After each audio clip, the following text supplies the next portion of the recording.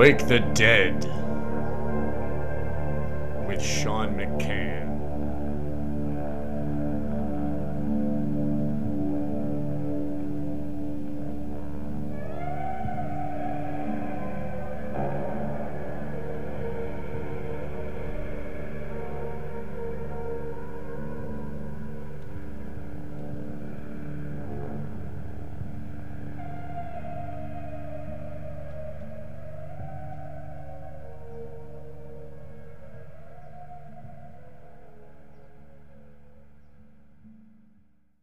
Welcome to Wake the Dead.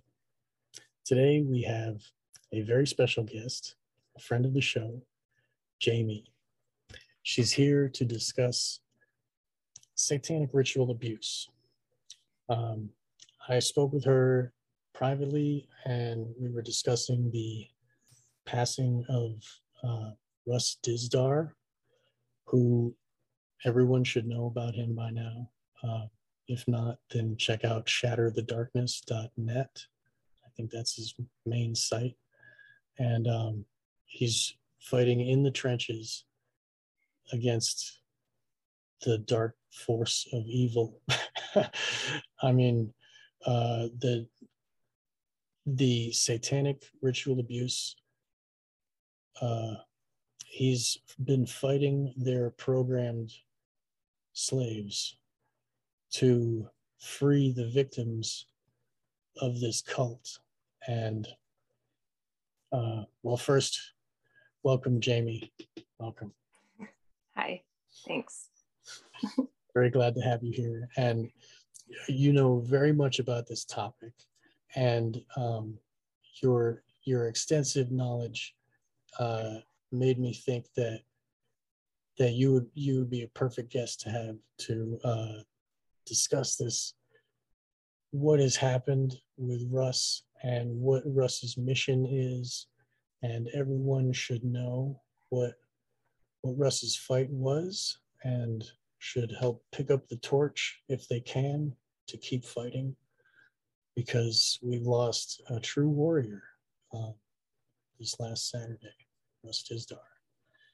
And so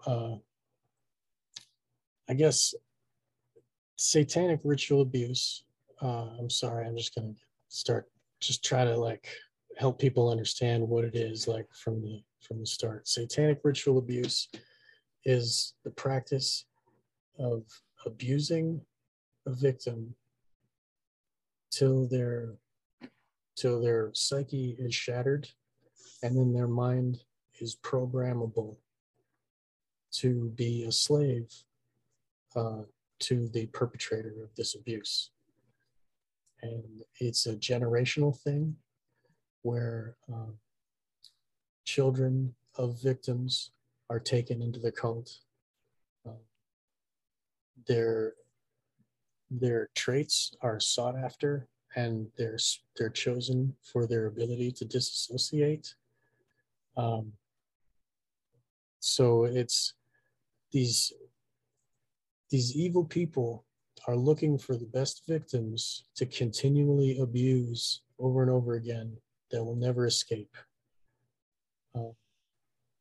They get pleasure from this abusing others.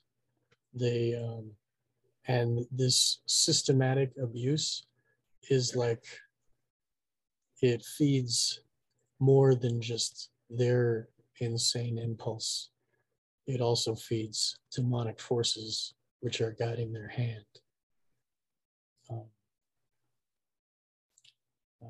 What do you think about that? Is there more that I missed that you would like to describe? I think that's a pretty good explanation.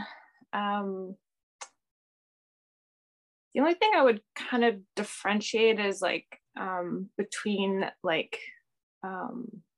actual CIA programmed, high level program people and cult program people. So cult program people may have more of a straight SRA element if it's like a satanic cult just using old school programming methods like on their own, which is kind of even before what the CIA was doing. But yes, and then the people that are like programmed kind of professionally by the top programmers in the programs, they also have the component of SRA in their programming, but that's in addition to all the other programming. So that would be kind of the only differentiation I would make between that. Yeah, maybe we could get to that, like, because this is an ancient practice since the beginning of ritual sacrifice of children, right?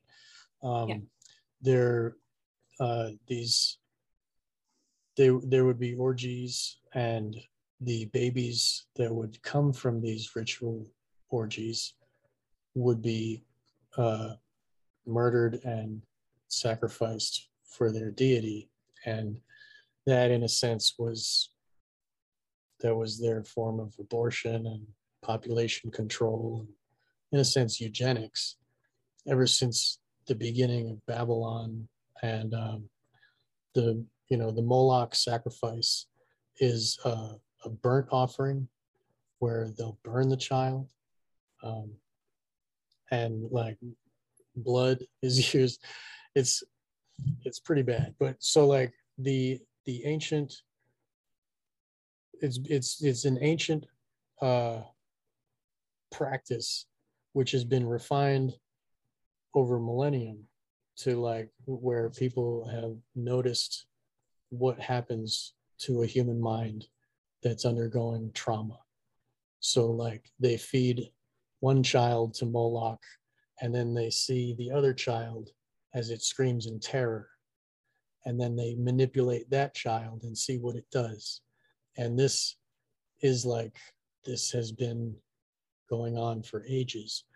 And then the Nazis came along, and the Nazis were given unlimited test subjects. Yes, exactly. To refine the method. Right. And they sought power in the occult. That's where they wanted their power. And that is obviously this is the most of the occult powers, is to create a slave. I mean, total slave. And so these slaves can be built for pleasure or for war, or to be, a midwife or a calculator. They can be built for anything. And now with this scientific method that was devised by Mengele and these other specific Nazi doctors, they took this ancient practice of torture and they dissected it to understand it fully, to fully amp up the power. And I mean, now they can program a child to have, perfect memory, never get tired, endure any pain. Like they can program these abilities into these children, and then the children are enhanced humans, which are total slaves, and they're immeasurably valuable. Like it's basically, if you want to control people, you control their minds, right? And this is the total mind control. And they started from scratch of the baby, and these poor babies had no experience of normal life or love. They're just a robot built, and they need to be freed. That's what Russ was doing. He was helping free these people. That's what Fritz Springmeier did. That real heroes. And so basically like a perfectly programmed slave just becomes an extension of the programmer's will. So they're like a vessel for the will of the programmer. And something to keep in mind is that will and a sense of identity are closely correlated, right? Yes. So, and like we just know this from normal psychology or whatever, that, you know, it's think, feel, act, or being congruent, or like having a self state in order to have a will.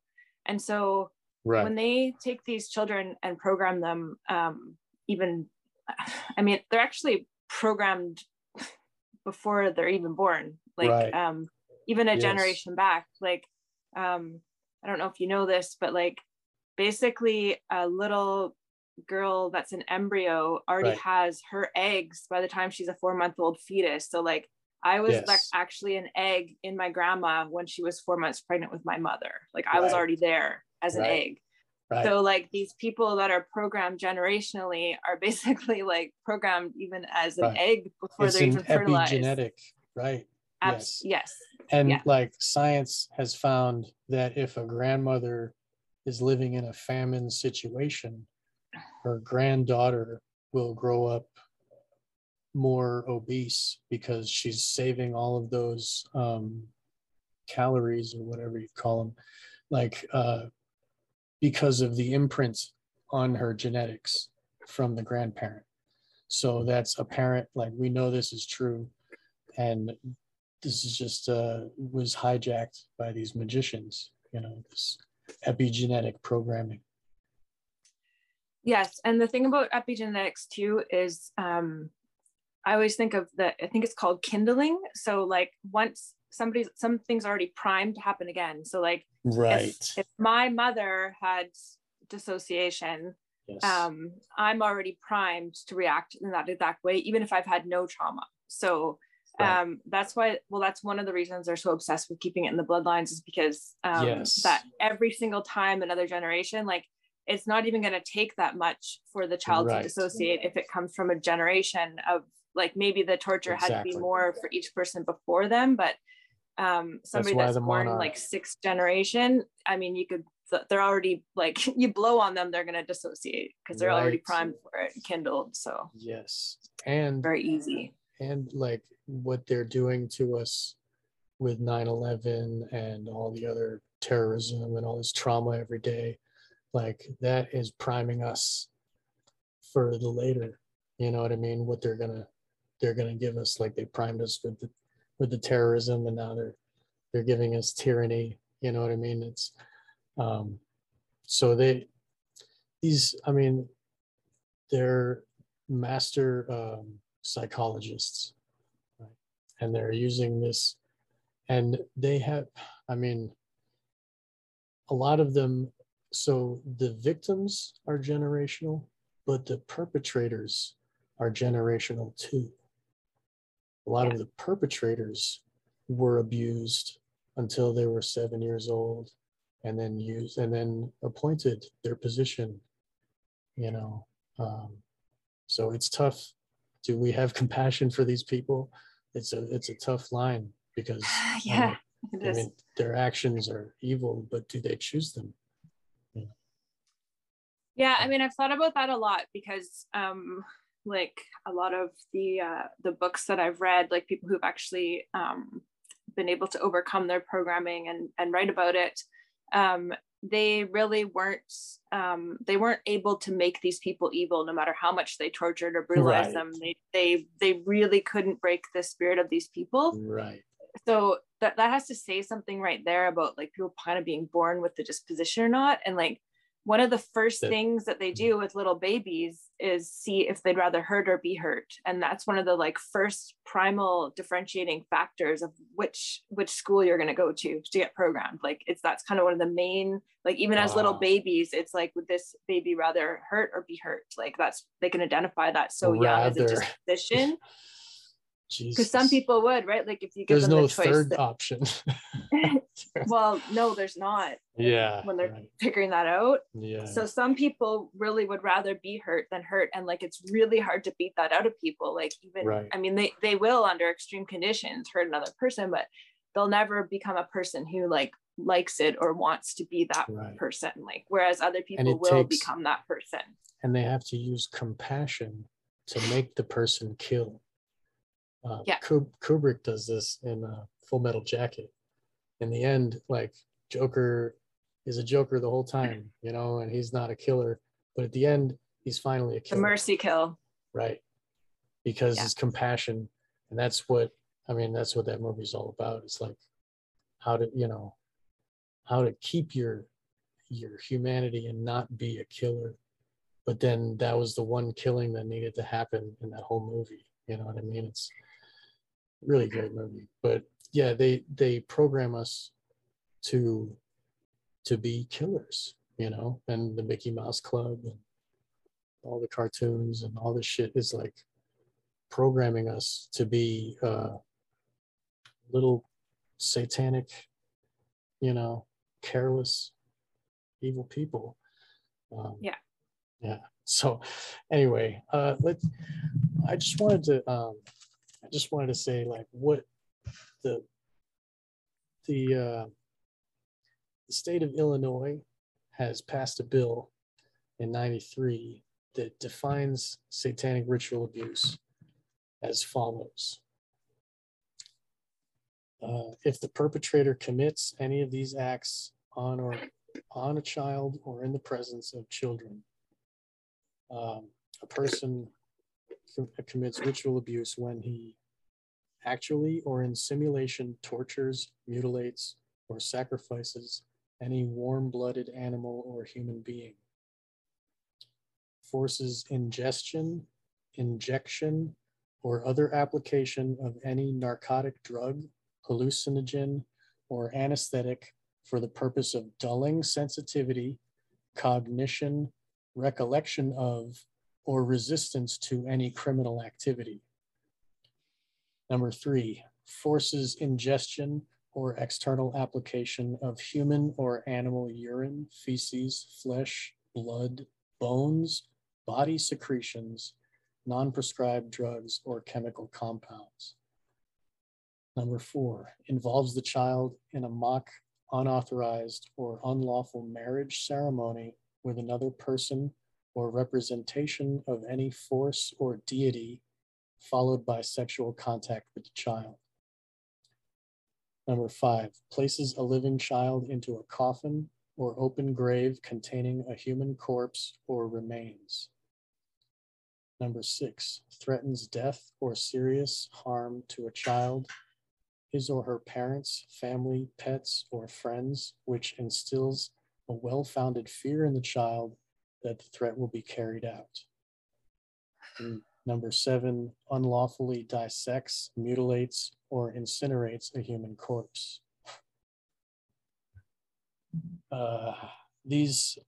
This serves to convict people without having to prove Satanism per se. If they do any of these acts, it fits as far as satanic ritual abuse. You don't have to prove that they are in this religious cult if they do these acts. Right, because it's protected to be a Satanist is not illegal. It's actually a constitutional right. So yeah, they can't actually charge somebody just with being in a cult. So that law is really helpful, like, to make that in action based instead of belief based. Right. And other states took that and have written their own laws very similar. And that's the kind of abuse that we're talking about. And when a little child is subjected to those traumas, they can't take it, and their little mind fractures. An adult person going through that will simply have post-traumatic stress, and they'll still retain their identity. But a child doesn't have an identity yet. It's still subconscious, forming an identity.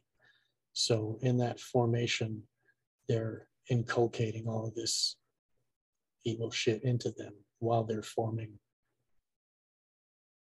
the human that it's gonna be, you know. Can we talk about the system of how, like, I guess we started with, like, how do you choose if they want to be hurt or don't, or want to be, or want to do would the hurting? Would rather hurt or be hurt, like, if they had to choose. Right. So that that shows where this person is going to be valuable for them in the cult. Right. So the cult chooses when the baby's born, the cult will investigate the child and then decide what to do with it. Right. Because there is natural, and I know you have kids, so like it's weird how they have just a natural disposition, like that's not programmed. Like when they're born, yeah, totally. They definitely are born with a disposition that's right. Like wherever one of people believe that comes from, but it's definitely not. It's just there. Right. So they want to identify that. And when I try to explain what ritual abuse is to people, like sometimes I just call it strategic abuse, because it's very calculated for a purpose. Like nothing is random. Like even though there are cults of just perverts who want to have rituals because it's part of a sexual fetish, or pedophilia is a fetish for them, but like when you talk about actually programming, it's very strategic. Like every abuse is done at a very specific age based on the developmental area that child's in at that specific age. The ritual is done specifically to have a specific outcome for that age, and it's done in a whole progression of timed out traumas. With other rituals that have happened. Yeah. Okay, yeah, and it all connects like in a program, right? So it's to have a desired outcome. So it's like I just call it strategic abuse sometimes is another way to think of it than ritual abuse, because it doesn't like the ritual is part of it, but it's really based on psychology, a lot of it, and developmental stages. So they're going to do specific things at every specific age to basically invert like the way that a human's naturally built. They're going to do something at each one of those to invert it to the opposite at each age. Because they're Satanists and they hate everything. they want the mirror. It's unbelievable. I mean, how do you understand a Satanist? Look at a mirror, like not like yourself, but I mean the way that a mirror works and what they do. They take the natural and they turn it around to the exact opposite. That's what they're doing. So they take a perfect little child and they abuse it because they hate the power of creation. That it's close. That baby is the closest point to that power of creation, and they want to abuse creation. Yes. Yeah. And parasite it and vampire it, like on in the 3D and on an energetic level as well. Like it's the life force of that child that's being inverted and redirected. So if you look at Kurt Barker, like he was raised as like he's a male, but in the cult he was female, and they would dress him up as a female, and they had him do a marriage. And they gave him a female name, and I think that might explain what the hell's wrong with Obama and like a bunch of other shit that, like these people were built with the opposite, so they're trying to figure out life, like. You'll hear Obama misstep and say, "My Michael," and we'll be like, "Oh, my Michelle," or whatever. And it's like, you can tell it's hard for him to like remember that, oh, normal people don't think like that. You know what I mean? So it's like the way that they're programmed to hate nature. They're created to live in the mirror and be happy there. Yeah, and it's kind of love and beauty and innocence is kind of a trigger for them of what they don't have. So like if me or you were on the beach and there was like a little boy like making a sandcastle, like that would like warm our heart, right? But like somebody who is inverted, when they see that, it makes them feel rage and disgust, because they're like how dare that little child even be allowed to be innocent, because I never was, and like it just triggers their own pain. So same with like I call it paedosadism, not pedophilia, because there's people that like they want to hurt. It's the pain, sadistic hurting. That's what they get off on. It's not because it's kind of like an externalized empathy, because they have no empathy for themselves. So like it's like they're hurting their own inner child, they're externalizing that, and then like when that child just displays the pain, they kind of feel like they've been mirrored. Right. It's kind of sick, but it gives them like a feeling of like that they've had empathy on themselves. It's hard to explain, but and so that's why like it doesn't make sense perpetuates to us. Itself, it like perpetuates itself into more. Yeah, it's a virus, right? Like it's a virus. I always think of pedophilia as like a virus, right? Because it's so hard to understand how it replicates itself. Right. And like a lot of it, and I don't know, I've thought about this a lot and I don't have all the answers, but I've definitely tried to like wrap my head around it a million different ways, because it's like, sure, like I just couldn't wrap my head around it, like just trying to really understand. Like it's so hard because you're a child of God. You're not built in this, you're not built in the fashion of the mirror like them. You're not a Satanist, you can't think like that. But go ahead, please. And they can't really understand, like it's the same with them to us. Like they really can't understand how we'd be so naive and like and do these like irrational things, like you know, sacrifice it all for love, or these concepts that like compassion. Us empathic people will do that are really meaningful, that we'd way rather do that than like hurt a baby. But like to them, it's the opposite, where they're like, how can he be so weak? How can he be so gullible? How can you like, right? Like they can't imagine that we'd be so like altruistic. Like to them, they can't even like fathom that. Like it's not even like a concept. We weren't tortured as a baby. You know what I mean? Like it's fucked. Like, excuse my language, but whatever. I mean, we're gonna say some words. So like, this like the way that it's the way that it like the people have been victimized, and they victimize others to soothe their own pain that happened, and then that is creating more victims, and then so the Satanists saw this was already happening anyway, and they were like, oh, this is an effective tool, so these pedophiles really know how to keep a secret. Let's use them, you know, and then, you know, pull them into the fold. I mean, look at government, look at Dennis Hastert, you know, I mean, shit, all government is built on pedophilia and blackmail, you know. Yeah, it's not a sex thing. It's a sexualized version of a power and control method. And it's pedophilia is really about power and control, and abuse is about power and control. And the fact that it's sexualized is like an adjunct to it. It's not like it's the sex thing that's about power and control. It's a power and control thing that has a sexual element to it, which is very effective.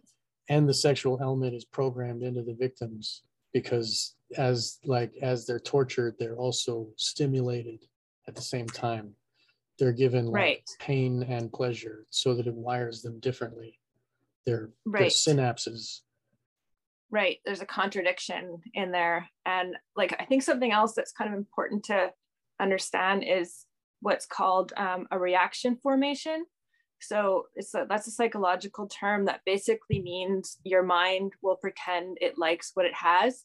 So like that could be somebody who was beat all the time, and then they're like, oh, I love it, like I'm a UFC fighter now. Like their mind has to like what they're already having, because it's a coping mechanism. Like so like this could syndrome. Be kind of, but it's almost like more of a defense mechanism, where you pretend it's what you chose and that you wanted, because it's better than feeling completely powerless. So like somebody might be like sexually abused and then become very promiscuous and be like, oh, I love getting gang banged, like that's my thing, like I love it, right? Like you, and so it's a psychological defense mechanism. That way they're controlling it. They control the situation. It's a control way to like, they kind of take ownership. And so that kind of, I think, happens with the pedophilia as well. So somebody's like abused, like maybe a same-sex abuse pedophilia, like a man to a little boy or whatever, and then like that can turn into somebody like has to get to a place in their mind in order to cope, that they have to believe they liked it or wanted it, or that it wasn't that bad, and then it's not that bad if they do it to someone else, right? Like it's that happens in the mind. Like, and you see that even with people that are like, oh, I got the strap when I was a kid, like it helped me out, you know, like you see that same thinking. It's a defense mechanism. They're like, oh, I was, you know, when my dad, you know, whipped me with a belt at 15 years old at the kitchen table, that made me a better man. Yeah, they have to like, believe. What like, the fuck? Actually, it's the same, not to go too far off topic, but like about the circumcision, because when I watched your show on that, and then I actually started like kind of just talking to all the guys in my life about it, like I was just kind of like, hey, so what do you think? You know, kind of like just, and the part for me that was amazing was the defense mechanisms that kicked in right away. No matter what guy I talked to, they like loved whether they were circumcised or not. It was the right thing. It's what they wanted. It's what they would have done. If it wasn't done when they were a kid, they would have done it themselves when they were older. They had no choice. That's the defense mechanism, right? And that's the reaction formation is like, no, I love my snip. Like I would have done it myself if it wasn't done to me as a kid. Like that's the mind has to do that to cope, right? And so that happens with abuse too, right? And in that, they sever off all of their nerve endings, like, and so you said that abuse is like, this is it's not a ritual, it's a system, you know, what, I forget the term you used.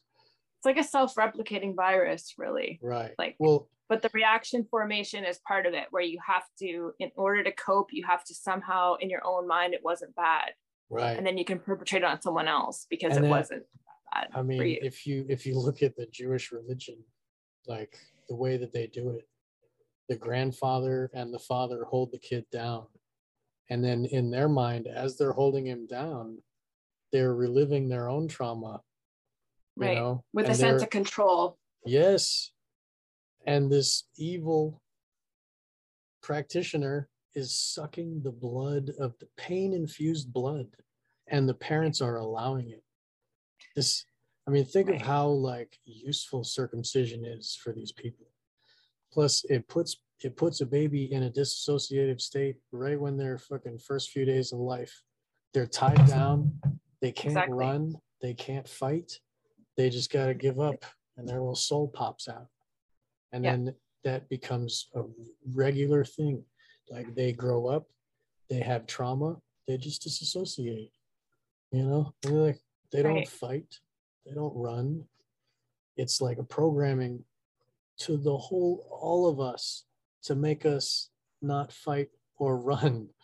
It's like they're neutering us in more ways than one. Like, so anyway, but that systematic, you know, and it's great that you could see in regular people, not the SRA victims, but it is a satanic ritual abuse. Circumcision is that, you know, and it is prevalent and it's everywhere. And just now we're in America, we're just now starting to get below 50% circumcised, where intact children are gaining on the others, and there's like 60% intact now or some shit.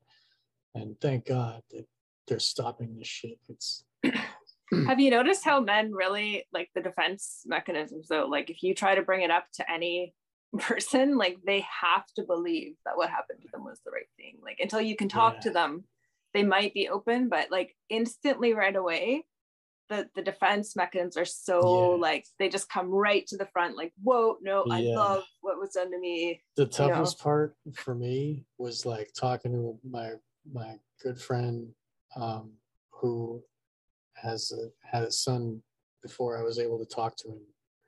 And like for me to teach my friend that what he did, you know, and that it happened to him too. Like, and he's trying to, but he didn't have the proper information, you know, and that was the toughest for me. Like he was able, he's a trooper, man. That kid's got a real, like, he's got a real good heart, and he was able to assimilate it, and he did, you know, he'll never do that to another boy, you know, and he knows that it's wrong, but he just didn't think, and people don't think. And they're like, oh, whatever, happened to me, do it, whatever. And then people are told this little thing, like the Satanists will be like, oh, it's cleaner. And, oh, maybe you know, masturbation is the real problem with the world. And maybe if we cut off the end of his dick, he won't masturbate. You know, and all moms are like, oh, okay, okay, Mr. Doctor with a coat. you know, and these Satanists, these people, these ritual abusers, they gravitate towards hospitals. Can you talk about that? Yes. Yeah, I mean, like I've worked in hospitals, and I guess now that I have eyes to see, I could definitely say that hospitals are a scary place. Partly because a lot of cults and covens absolutely will have members in the health field. Like it's like, I would say that's one of the main areas they work in, because especially if somebody's going to like be a surgeon or do any type of like, have no problem, somebody dies on the table. Like, I mean, in order to do that type of job, you're going to have a certain type of disposition anyways. And then also just having access to unlimited access to drugs, being able to forge medical documents, being able to hide injury. And just so the hiding of injury, like a child who is victimized, if he gets loose, or he or she gets loose from the cult grasp, they'll end up at the hospital to treat their wounds. That's, if anybody finds them, they'll be like, oh, bring them to the hospital. They need help, right? And then the Satanists are waiting. Oh, here we go. And then take the baby back in. You know, oh, we'll make it all better.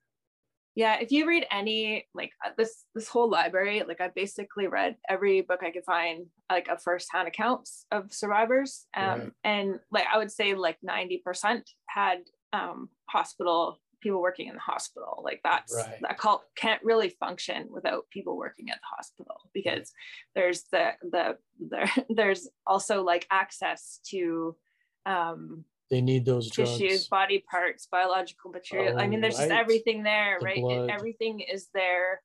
And also doctors, like, and we're seeing this now with all the COVID stuff, which I don't want to go into too much, but like, because we'll just go way off that way. But just that the hospitals really they have so much legal authority as well, right? So scary. Some of my personal experience in my younger days, like working in like group homes and stuff like that, there is absolutely what you might call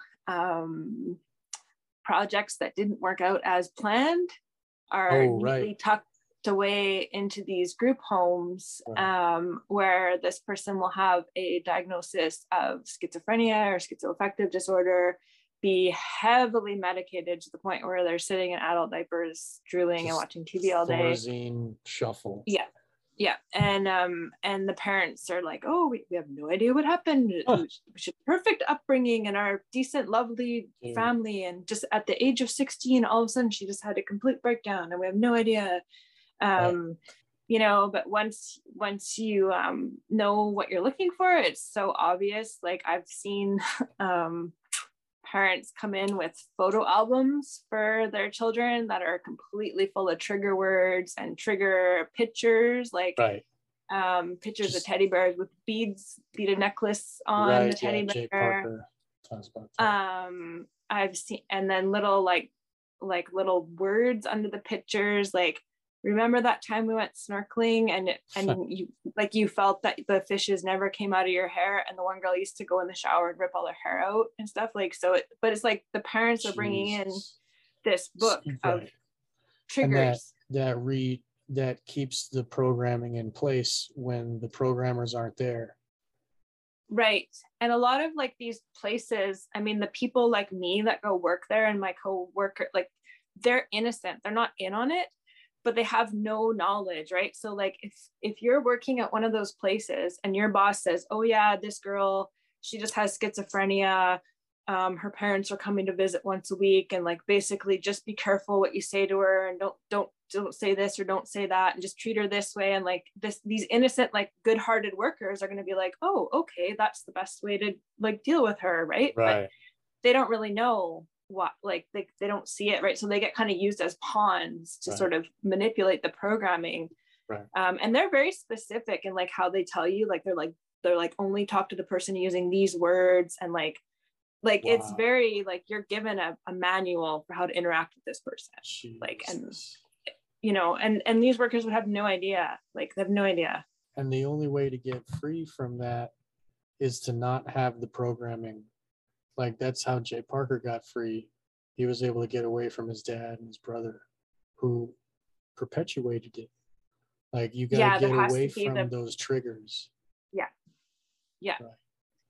And I mean, some like people have internal programmers and internal triggers, and so like the programming now is a lot more sophisticated than than even 10 years ago, like with the use of like virtual reality and harmonics and things that, like, I mean, think about if somebody could put on a VR and have that be completely dissociative in an altered state, have a VR go into their subconscious, and there's no bruises on the body, there's nothing but the nervous system. Like, have you done VR? I haven't, but I can imagine. I know. Yeah. So like the nervous system will still register everything as though it really happened, and that will still be an effective dissociative program, even though it didn't really happen. And then they can send them home to mom and dad, and there's no bruises. Right. And the perpetrator can be close to the family and not actually a family member. Right. I really recommend everybody, and I wouldn't recommend doing VR all the time because I don't think it's good for you, but like just to try it once for yourself, just so you understand like what it does to your brain. Like, I did one where it was an underwater like pirate ship or whatever. Nice. And like, I knew the shark was fake coming at me. Like, I know it's fake. I know I'm in a VR suit, but like, my nervous system was terrified and registers. Like, your nervous system is separate from your logical mind. So like, I knew full well it was a fake shark, but like, it was terrifying when it swam towards me. Like, your nervous system will still register it. That's just like Disneyland. Like, if you look at the programming of Sue Ford, Bryce Taylor, she was like, she would be brought on this ride and she would see alligators in the water, and then she knows it's there, and then later they would rape her and then they would throw her in the water, and she's thinking, oh my God, there's alligators gonna get me, you know. And it's like, it's obvious it's a fake alligator, it's a ride, you know. But she was still like, the programmed fear is still in there, you know. Right. And like, they don't need Disneyland anymore. Now they could just VR. Like, that Disneyland is this whole place built for programming babies, you know. Yeah. And now they can just fucking VR those fuckers, you know. The one group home I worked at for foster kids that are never getting adopted, they were taking them all to Disneyland. Because it was this really nice thing to do for these unfortunate kids. We're going to take them all to Disneyland, right? Triggers them again. Wow, dude. Wow. Yeah. It's actually hiding in plain sight. Like, I know a lot of people think, oh, you're going to want to work with a ritual abuse survivor. Well, I can tell you, if you're like a nurse or social worker or any type of job like that, you are working with them. You just don't know. And like, actually the people you work with might even be them. So it's all you can really do is start to educate yourself to see it. Yeah. And help get but it's everywhere.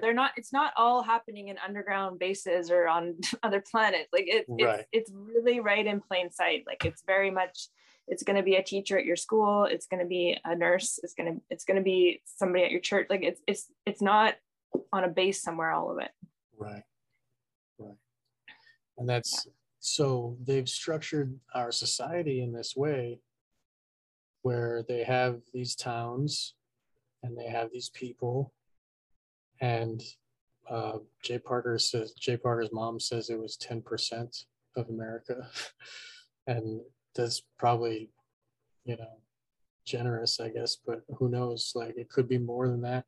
I mean, when you look at like Ben Franklin and his Hellfire Club, it's like, who knows where it started, where, like, what really is going on here. But we do know that some people are waking up and getting free, and they can describe what's happened. All those books behind you are like, you know, people description of what's and all these descriptions line up And you can see how, oh, it's a science, you know, it's a method.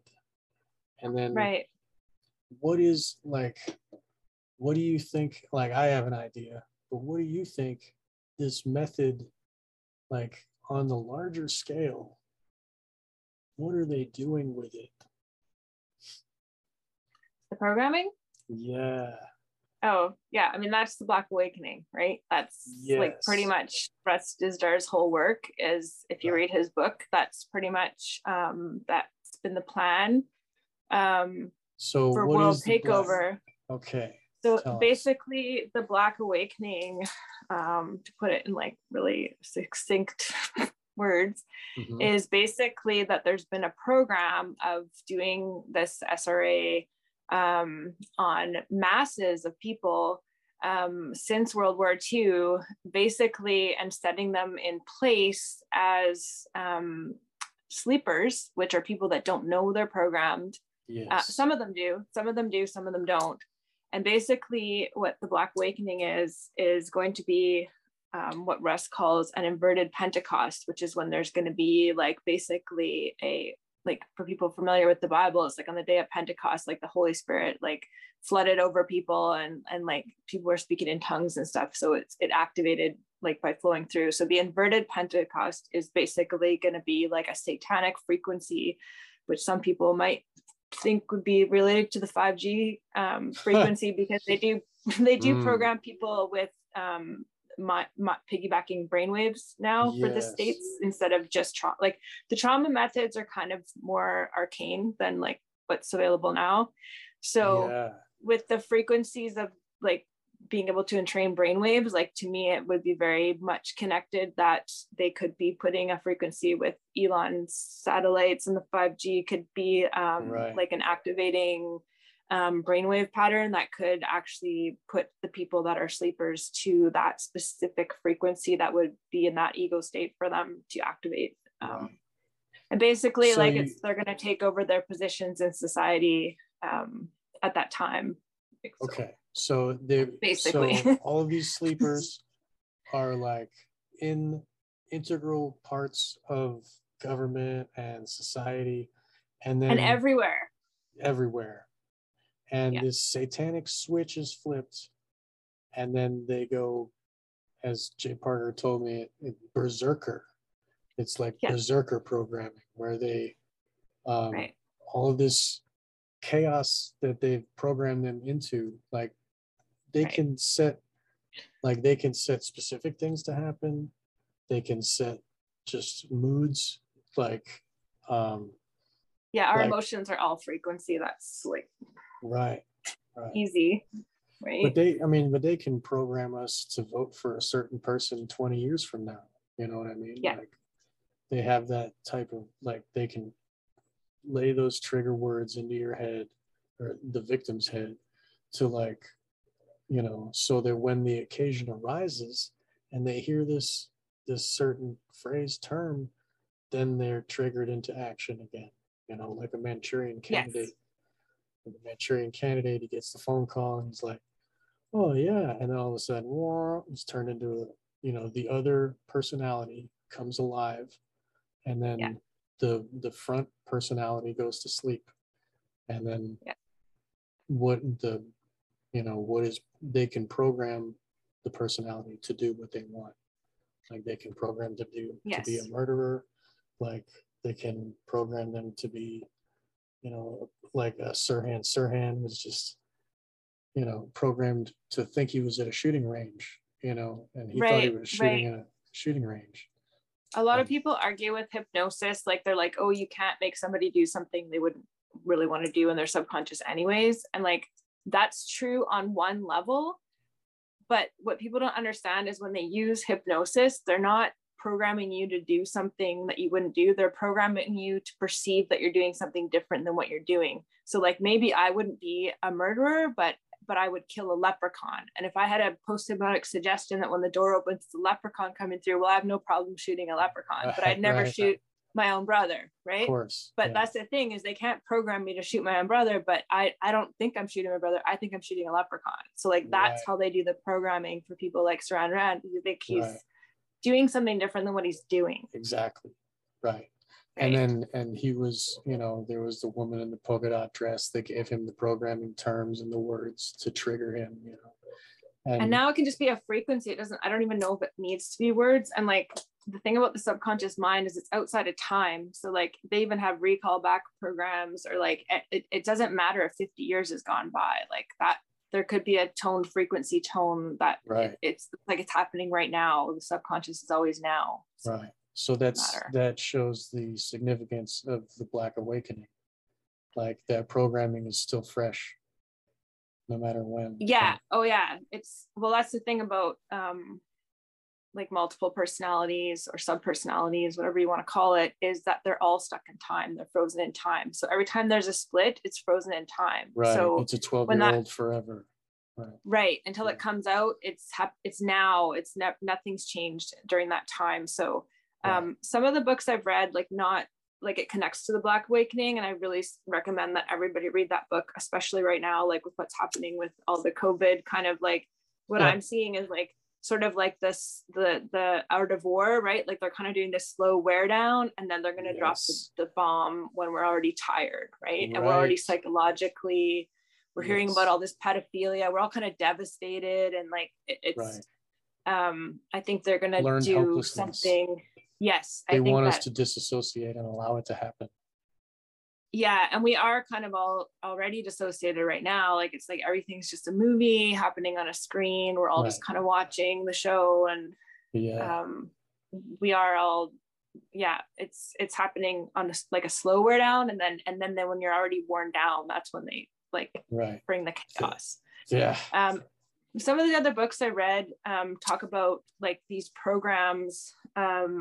So like when you look at the concentric circles, which is like symbolized in the Olympics. So like that's kind of how you can think about the concentric circles. So like there's bloodline families, and there's like, so these are kind of royal bloodlines or whatever. And then they have sort of people that are one concentric circle over, which may have been like they took some DNA, or they had a baby, or they hid it, but it's not going to be officially that last name or whatever. Right. Yeah. But it's still bloodline, but like not official. Right. And then they kind of have like, so these circles just go out and out and out.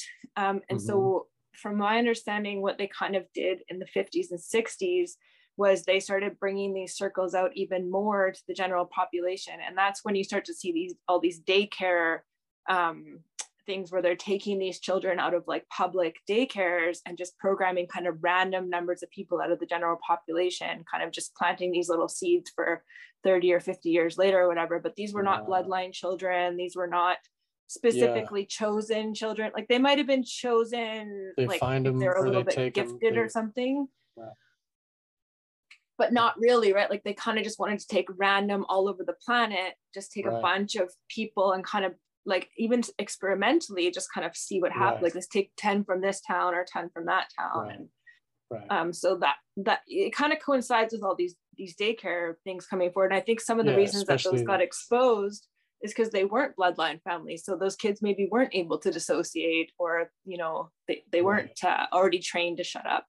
So it's pretty risky for them to do that. They had people that cared for them, maybe. Well, that's the thing about like people like counselors and stuff that want to learn about SRA. Like you're not going to learn any of this in school for counseling. They hide it.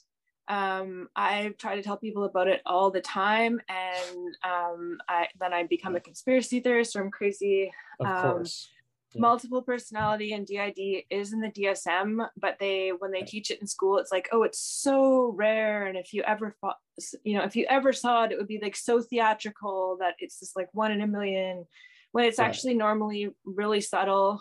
It's not normally like so obvious. So you're not going to learn any skills, but like from what I've learned, because I've tried really hard to research everything I could for skill wise, and like also having trauma survivors teach me what's good for them. And the most important thing that people need to understand is the power of love and safety. So it doesn't matter if you're like this counselor with this degree or this skill set or whatever you have, it's love and safety is what's going to let the amygdala relax. And so Like even when you see soldiers coming back from war, they're fine until they're happy and married, and then they have a baby and everything's good, and then they have a breakdown, right? Because they actually felt safe and loved, and then that's when their brain relaxed, and then all the crap explodes, right? Which seems unfair, but that's how it works. So the only way the programming is kept in place is to keep the amygdala hijacked all the time, which is happening to us on a global scale, is to keep us in a constant hypervigilant state, because that keeps the mind separate.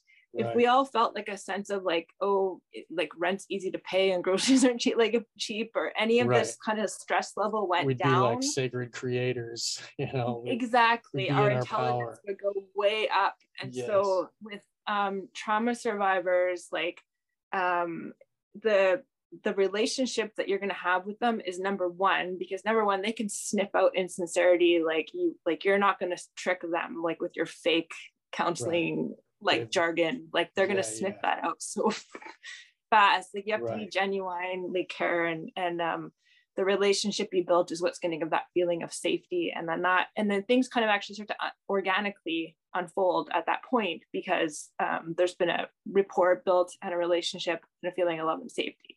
Beautiful. So that allows it to just untangle itself. And the mind has an intelligence, like every multiple's mind is like a computer, and it has its own Google, it has its own it has its own program that knows all the programs that can defrag itself.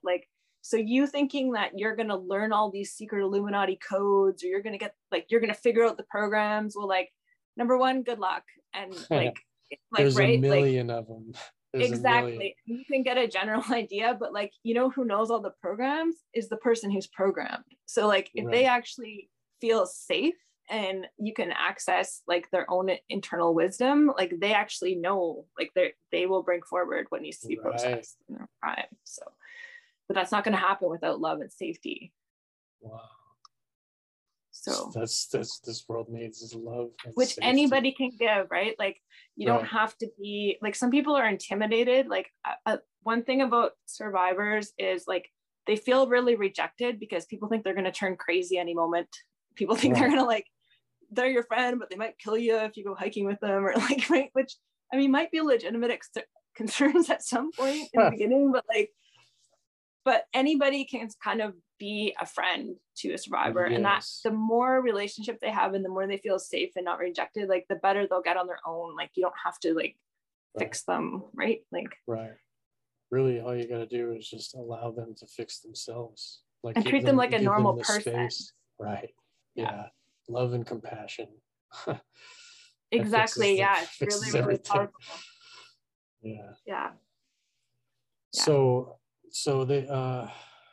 So Russ was spreading the message of this Black Awakening. He was fighting these programmed multiples who were in the world doing the programming to others, and then he would trigger them and their demonic forces would come out. These that's another thing. You can program.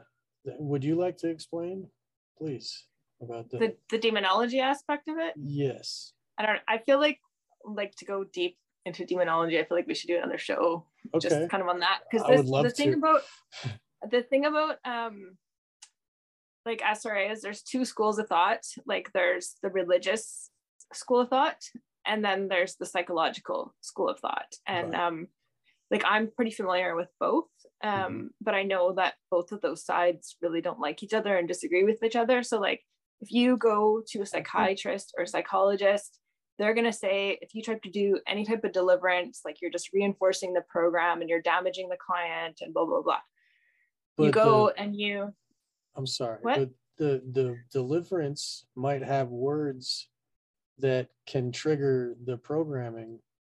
You know what I mean? They can be programmed when they hear that shit to go further back in and evade the if it was a fake demon, yes. Right.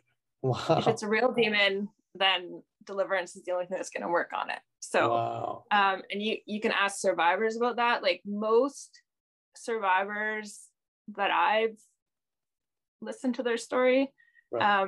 have found that the religious way out was the only way out for them. Wow. Like, some people don't though, like somebody like Kathy O'Brien does not, and she claims to be healed full memory without a religious aspect to it, which she's kind of one of the only more public people that has done that. Like most of the others have gone through religion. God bless her. I'm not sure she's totally free, you know, but I don't want to get specific, but I think that she was programmed, continually kept, and what she was said was what they allowed, you know. Yeah. I mean, but I don't doubt that she was what she was doing was she was a real victim, but I don't think she ever got free. And right. I'm glad that he's gone. Her programmer is gone now. Now her mind is allowed to be free, hopefully. Yeah, she's got a couple vultures circling her though, but we could talk about that another time. Yeah. I worry for her sometimes. Right.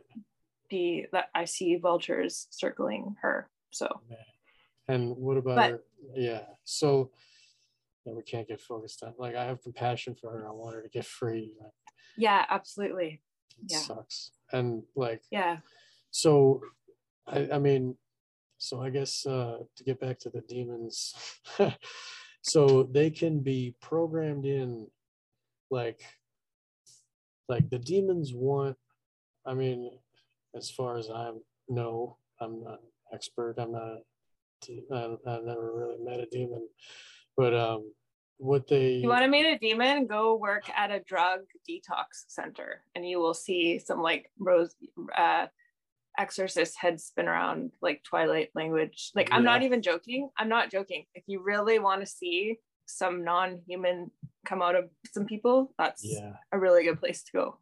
You'll see it for sure. Yeah, that's funny. Seriously, and you know, there's a lot of, and I'll bet you it's crystal, it's tweak. Yep, crystal meth. Yeah, it seems to have a special interdimensional. The shadow people. Yeah, for some reason, meth really seems to be a interdimensional gateway drug. Yes, right. I don't know why that is, but it's because of the dopamine. It's like so far, it's like it's next level, you know. And it just, I think that so our brains have triggers, and the demons will feed on a drug addict. You know, it's easy prey for them. So yeah, well, because his will's been taken hostage as well, right? In addiction, so they're an open door, for something else to exert its will through that vessel once that will is bound. Exactly. Even somebody who has will driven as Aleister Crowley was defeated by heroin. You know, I mean, his will was gone. All he wanted was more junk. You know, right. And he thought he was the best. Will was the most important thing. You know, so so will is tied to identity, and now I kind of wanted to go back to that too, because like how old are your kids? They're pretty, like, are they 2 yet? He's gonna be 2. I've just got 1. So that's a perfect age. So you notice how 2-year-olds, everybody calls it the terrible 2. It's because they're actually individuating that's why they're saying no, because it's like they actually are for the first time recognizing they're separate. So that's part of why they're so willful, is because they're actually forming identity at that stage. Man, so I had a real battle today with him. Like, oh my God. Yeah, it's like he wouldn't eat. He wants to hold mommy. I said no, and he said cry, and more cry means give me mommy, right? And it was a real battle of wills today. But we're which is healthy. That's like him developing his will. It's very healthy to be say no. That's exactly what you want. And after you know, he wanted to do tubby with daddy. He wasn't like mad at daddy for telling him no or whatever, you know. It was like it's like a battle, and it's like a game. And when he's done with it, okay, we're done. Next thing now, Well, he's testing it, right? Yes, he's pushing it. He's trying out his will. Yeah, so. And my wife will give in every time. I try to help, and I'm like, today she let me tell him no, and I fucking pushed him away from her, and I said, you cannot have mommy, it's time to eat. It was bad, man, and we're getting there, but anyway, like that is exactly it. Like he's creating his own self, not just his will. He's creating individuation. His self, right? And so if they attack before that happens, that's how they can capture the head completely, right?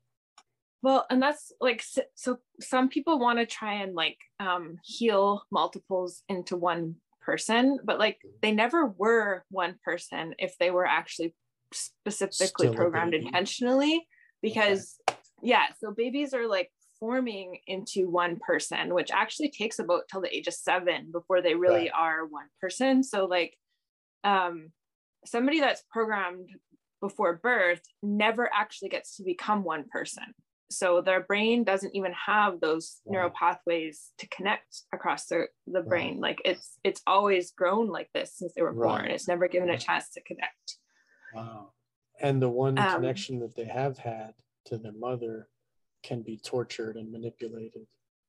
So even that. Maternal bonds, they know they do every single one of those tortures on a baby. Like at very specific developmental stages. They interfere with every single natural developmental stage. And another thing that helps form the identity is, sorry, I'll just say one last thing, but it's like the mirroring, right? So like your babies right now would be like at a stage where like if they smile, you smile, and then they know they're real because you're mirroring them. Right. So like one of the things they do to babies is to like just act like they don't exist, because that'll screw a baby up really bad if it's not mirrored. Like the baby doesn't know, it can't believe it's real, like if it doesn't get it mirrored. And so you see that happening now with everybody wearing a mask, and like babies can't get the normal smiling mirroring, like so they interfere with any chance of the personality developing even from that age. Jesus. And that reminds me of hospital birth, and every level of hospital birth is unnatural and built for programming and trauma. I mean, they take away oxytocin and they give pitocin instead. They invade, and the ultrasounds, the ultrasound is a trauma, and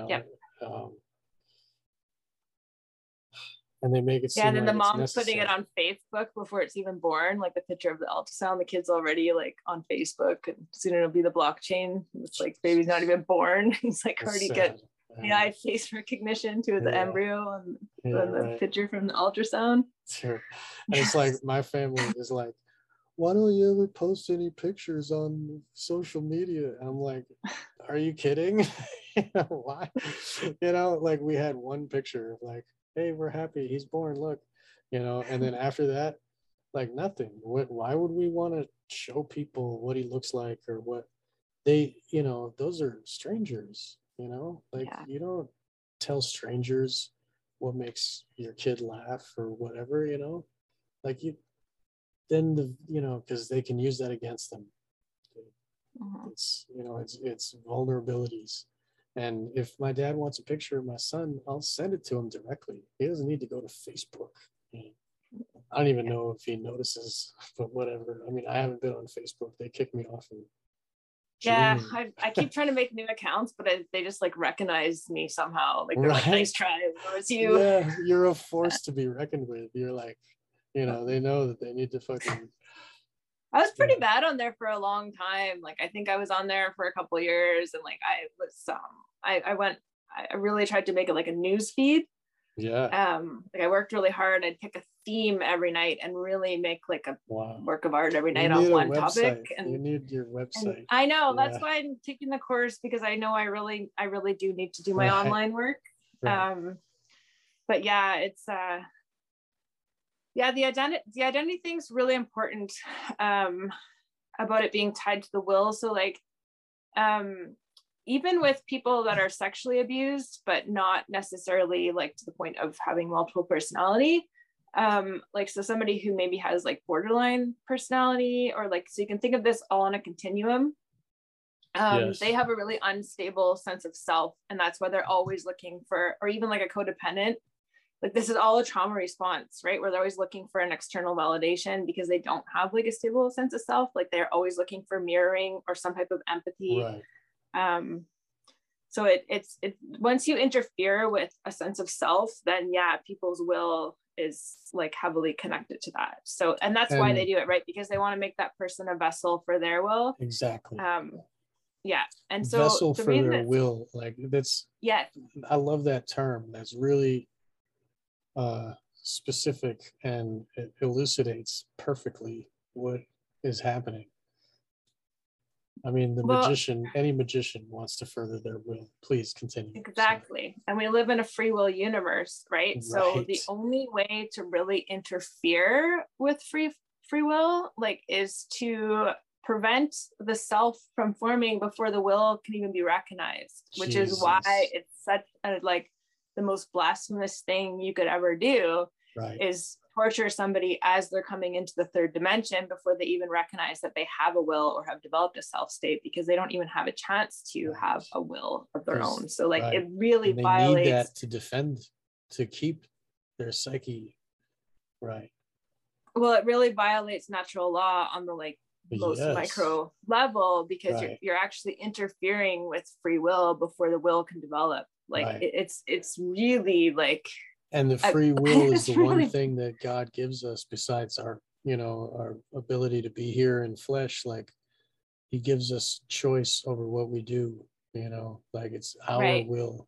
We have to, so that, I mean, if they want to have total slaves, and if they want control over the entire society, then they can put these people in places of power, and they can control them with trigger words, programming that they've laid in. So these people have no will at all. They're just acting their programming. Someone like Obama, let's say, was created to be this face, and if you look at what it is, that dude is probably one of them, just doing what is programmed to do, and he's, I guess, hard to say. Yeah, I know. I can't, I'm not exactly saying that it is exactly Obama, but like, say, look at your, the Batman shooting guy, the Holmes character. Batman's a major programming theme. You're going to see a lot more Batman stuff coming out of Salt Lake City there from the Mormon faction. Right. And a friend of mine is actually looking at that Joker movie, and how like that was released when it was released. And I think that was on purpose. And in Batman the movie, is part of what's activating sleepers, for sure. They're using the Batman script is one of the main ones out of the Mormon programs. Yeah. Jesus. I think we need to all have, I think all three of us need to be on his podcast to talk about that movie when he finally finishes project. He's taking it slow, but he needs to like get this information in there also, because I've found references to weird shit. Like Marilyn Manson did a painting of this old woman coughing up blood, and the name of it is It Hurts to Breathe, or Every Day I Wake Up and It Hurts to Breathe. And like at the end of the Joker, he like spits blood and he wakes up, and then he stands up on the car and he's like the hero guy. And that moment of him spitting blood and waking up and feeling the pain of what it is to wake up, that is the exact painting, Marilyn Manson's painting. It's like really weird how the cinematographer created that. So now, like, the photograph that is given to everybody's mind is this certain thing that was already depicted by Marilyn Manson years before. So I think that is the very significant moment in the film when he, wakes up to his power of being the anti-hero, and that's like, he's the satanic force, and it came from abuse. It's like abuse after abuse. And if you look at his files and shit, like his mom was abusing him, and like, it's all about it. And like, he is discovering that he was abused, and he doesn't know why he laughs like that. Like, it's that movie is about, I loved it. So many people hated it, but I loved it. It's great. It really is a good movie. But I mean, it's like, it's very well made and very descriptive of what we are talking about, not just some comic book. Like, what it's doing to society is another level. Like, they're just using the comic book as a vehicle, like the way that they did with the Guy Fawkes mask and the V for Vendetta. Oh yeah. Like, that was the pre-programming for COVID, the tyranny and the takeover and all that shit. And then like, everybody were, they all gave their power to this Q guy that comes along with it, and is going to save them with his fireworks and shit. Just wait for the fireworks and just wear a mask, everybody, So anyway, I'm sorry, but this Joker movie, like, the movies are creating on a large scale, like it's giving us a smaller version of the trauma that they give to themselves and their victims, right? So we see these people on the TV that go through all this pain, and it's, even though we know it's on TV and it's not real, like you said, the shark is still coming after you, and you're still gonna have those feelings. Like a horror movie still makes you like. Well, and they used to when you're a kid, but the people that watch them all the time don't feel anything, and that's when they need to keep upping it, right? And so they're already dissociative, and that's why people that watch TV all the time are going to be more dissociative than an average person that doesn't watch television TV, right? in itself puts you in a dissociative state. Right. Just accept it. Right. And like the pornography now is the big one, right? Because and that could be like, I would love to do like a whole other show on pornography. That's great. So far we're gonna do a show on demonology. We're gonna do pornography. This is great. Well, they're connected. Well, they're actually really connected and related. And it's programming. I mean, it's like a ritual. The big one right now. Yeah. Everybody has to do, like, they have to get that feeling, and it's an addiction, and and then they facilitate, oh, you want this, and then the porn stars have a shirt with a fucking upside down pentacle on there. Yeah, and it's stealing the will and the life force of the men, right? So it's like, it is too good to be true. Like, it's like, why do you think it's free? Like, why? Yeah. Like, did you ever think why they want you to watch it? Like, that's, I've had this conversation with men. I'm like, I'm not giving you a moral lecture. I just want you to ask yourself why it's free. And I'll just leave it at that. Yeah. Right. Well, look at what they do to, I mean, they in war, they would drop pornography on the enemy, to like take away their virility and get them distracted, and you know what I mean? It's even the troops now, they give them free porn in the military, like in overseas and stuff. They Penthouse sends it direct, right? They donate it for the troops. Like, the military is run by them, Yeah, I was in the military for quite a while. We could do a show about that sometime. But yeah, the military programming is that's just more my personal story. I can definitely tell you that I was under some hardcore mind control at one point. until I broke it. Right. Military, and then I got my like liberal arts, like Karl Marx is a God degree. Wow. Like I have the most like intense liberal arts degree. Battle hardened. Like, you'd ever like I paid like 40 grand to like learn about Karl Marx for 4 years. Oh yeah, my like, God. And I fell for it until I like actually read Das Kapital when I got out. Like I was like, wait a second, like we didn't even read this whole book. Like they just take a little section out and like wow. And then I had like my military programming at the same time, and it was so I can have compassion for people, because I'm like, I really could have been like sitting somewhere like pushing a button on a drone killing people right now if I didn't wake up. So like and I only woke up through trauma, so I don't know what it takes for people, but it's not always voluntary, so you know. I'm sorry, we don't want to get too specific. We're gonna so it steals the will before they get a chance to be a human. Yes. And in so doing, they steal the will of all of these programmed multiples think they're normal people that are living their normal will. And they don't, because they've never had different, like it's really fake in the movies when they show like La Femme Nikita or something, like taken at age 20 and turned into this assassin. It's like, no, it has to be done really before birth to make before the mind forms. So to make a super soldier. Yeah. And it does give them superpowers, right? Like every blank slate is a new brain that can hold as much as what your brain's never going to get full. It's like having unlimited inner space, and like it ties into that Nassim Haram stuff, like where he splits the atom and splits the hair, and it's like internally unlimited.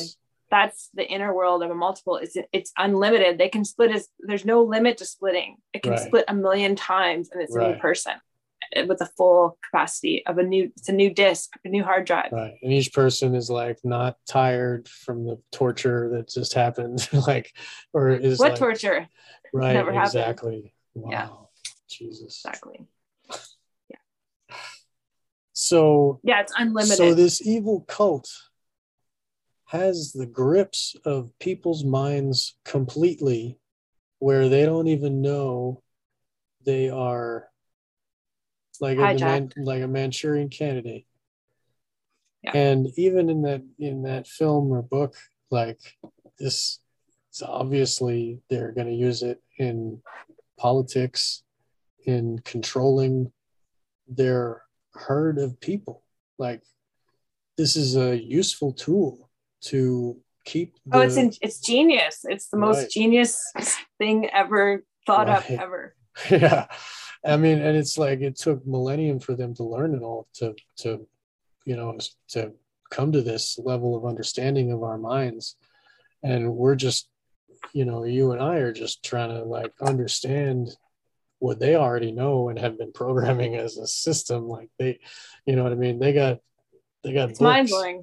Right. It's mind blowing. Like I've studied it so much, and I've met firsthand, like, and it still is like so fascinating and unbelievable. Even though I know it's true, I still have a hard time believing how unreal it is. Like that it's even like that this is even like a thing. Like, right. The infinity of imagination.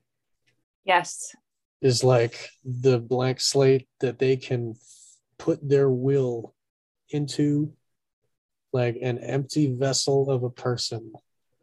So it's like a multiverse within each person as a universe. Like, so it's not in the 3D where everybody can see it. It's like almost in another dimension that's working through people into this dimension. So it's like an interdimensional, like ingenious evil plan that's like operating into this dimension through individuals holding the internal unlimited infinite space.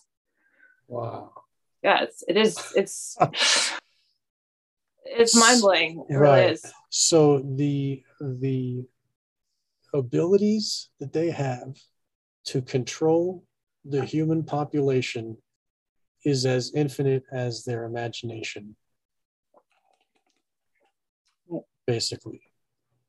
I mean, and it is infinite, because like any programmer will tell you that like anything that the person they're programming with comes up on their own, of their own imagination, is the best program. So like, that's why they want smart kids with imagination, not smart, like go and memorize stuff smart, but kids that you normally would do bad in school because they would be like more gifted. Like a lot of gifted children actually do bad in normal school. Right, because we're bored. Exactly. Like, yeah, I really recommend this book. It's called Living with Intensity. Yeah. And a lot of people that love researching and stuff, it's really about, you probably are gifted. And that's not like an egotistical term saying you're gifted, but like people that have like an insane thirst for knowledge and can't function in the normal universe, you're probably gifted. And these are the kids they want for programming because they can imagine. And when, and that's the daydreamers. They can hijack that imagination and use it for their purposes. Right. It's not going to be successful programming on some kid that's really good at memorizing everything, because the brain, the subconscious will memorize photographically. It doesn't, they don't need you to put in the data. It'll just snapshot it. They just need to be able to access that can program. Yeah. Yeah. And the traumatic moment is when the brain is programmable. Like when you're going into a crash, everything seems to go slower, and like your mind is in a different state when you're feeling adrenaline. Like you know, you're more susceptible to their programming when they're doing specific tortures. Yeah, so it's really important to study like the way that memory and emotion are interconnected. So like somebody who has a normal brain and isn't a multiple and maybe gets in a car accident or something, the normal PTSD response is that, things will slow down. And basically the reason the person gets PTSD is because the amygdala gets hijacked and then things go right into the hippocampus and it just swims around like a CD spinning. And it keeps trying to come to the top, because the way that our brain works is we see things actually unconsciously first. Like that's why there can be unconscious triggers that you're not even aware of. So it's unconscious first to the hippocampus, then it goes up to amygdala to get basically a stamp, and then it goes back into the hippocampus. But if your amygdala is hijacked, it's going straight into the hippocampus and it just spins around. And that's why it keeps re-traumatizing, because it keeps trying to come up to get filed, but it can't because there's a psychic block, right? So that's a normal person with PTSD, right? But somebody who's already a multiple that's dissociative, like their brain's already made to just kick out the amygdala at any time, right? Like it's automatic for them to do it. They'll do it themselves. It's autogenic. So like they can make anything go into the subconscious. Wow. And so like with memory, if something is mundane, you won't remember it, even though technically every single thing you've ever done is recorded in your brain. Like it's all in there. It's every single thing is in there. Like if I put you under hypnosis right now, you could remember being like 4 and what you ate for breakfast. Like it's there. It's in the it's in the hard drive, right? It's just not accessible. To get it right, the accessibility. Right. It's all there though. And so if something has a little bit of emotion, you'll remember it because it gets filed. So like your wedding day or your like whatever, your son being born, right? Like that's gonna be like a very vivid memory. Like you're gonna remember like the smells and the way that the water tasted or whatever. Like you'll have these really vivid memories. Right, because the emotion is what made you remember it. File it. Yes. So if they don't have emotions, like an extreme emotion like terror is going to make, that's where it's that's where dissociation comes in. So like when people talk about false memories, there's a difference between suppression and repression. So suppression is voluntary. So like that means something happened when I'm 5, I never want to think about it again. I put it in a box and I just never think about it again. I actually forget I even put it in a box, right? But I was there when it happened. Right. But I could repress that for like 20, 30 years, but I was still there when it happened. Somebody that's actually dissociative, they're not there when it happens. There's like their self state is already not running across the screen of the conscious mind. So like they were never there. And that's why people have a hard time understanding multiples, because they're like, oh, you can remember, or there's no way you would remember that. It's like they weren't there when it got recorded. It recorded straight into the subconscious. It never went over their eyes. Like their eyes were not there when it went in. So it has to be accessed. Maybe it was the other another multiple's eyes that were Exactly. using the eyes at the time. Right. And it's a different self state, like a different ego state of the self of an eye, like, so it's different. So like it's, you can't force it out, even though it is, every single thing is in there. It's just never, they don't know because it's never gone up to the amygdala and back down to the hippocampus. It's always been in the hippocampus. And so the programmers can access that at any time by going straight into the hippocampus. And I mean, and torture is necessary for this, basically, isn't it? I mean, yeah, all torture is programming. Like if you look at the torture programs, like the CIA or Guantanamo or whatever, like strategic interrogation, whatever you want to call it, they're never getting anything out. Like torture is completely ineffective for extracting information because people will tell you whatever you want to hear if you're torturing them. Like it's only good to cause dissociation and programming. Right. They program in confessions that they need. I mean, like police even do it on a lighter level. Yeah. As well, right? Yeah, that makes sense. Yeah, they all take their neurolinguistic programming training for sure. Cops yeah. So it's like there's the hard programs, and then there's the lesser programs, and we're like living in this soup of mind control that we need to wade through to, like, you know, I mean, everybody's on a different level of mind control. You got the statist over there, and you got the religious person over there, and you got the whatever.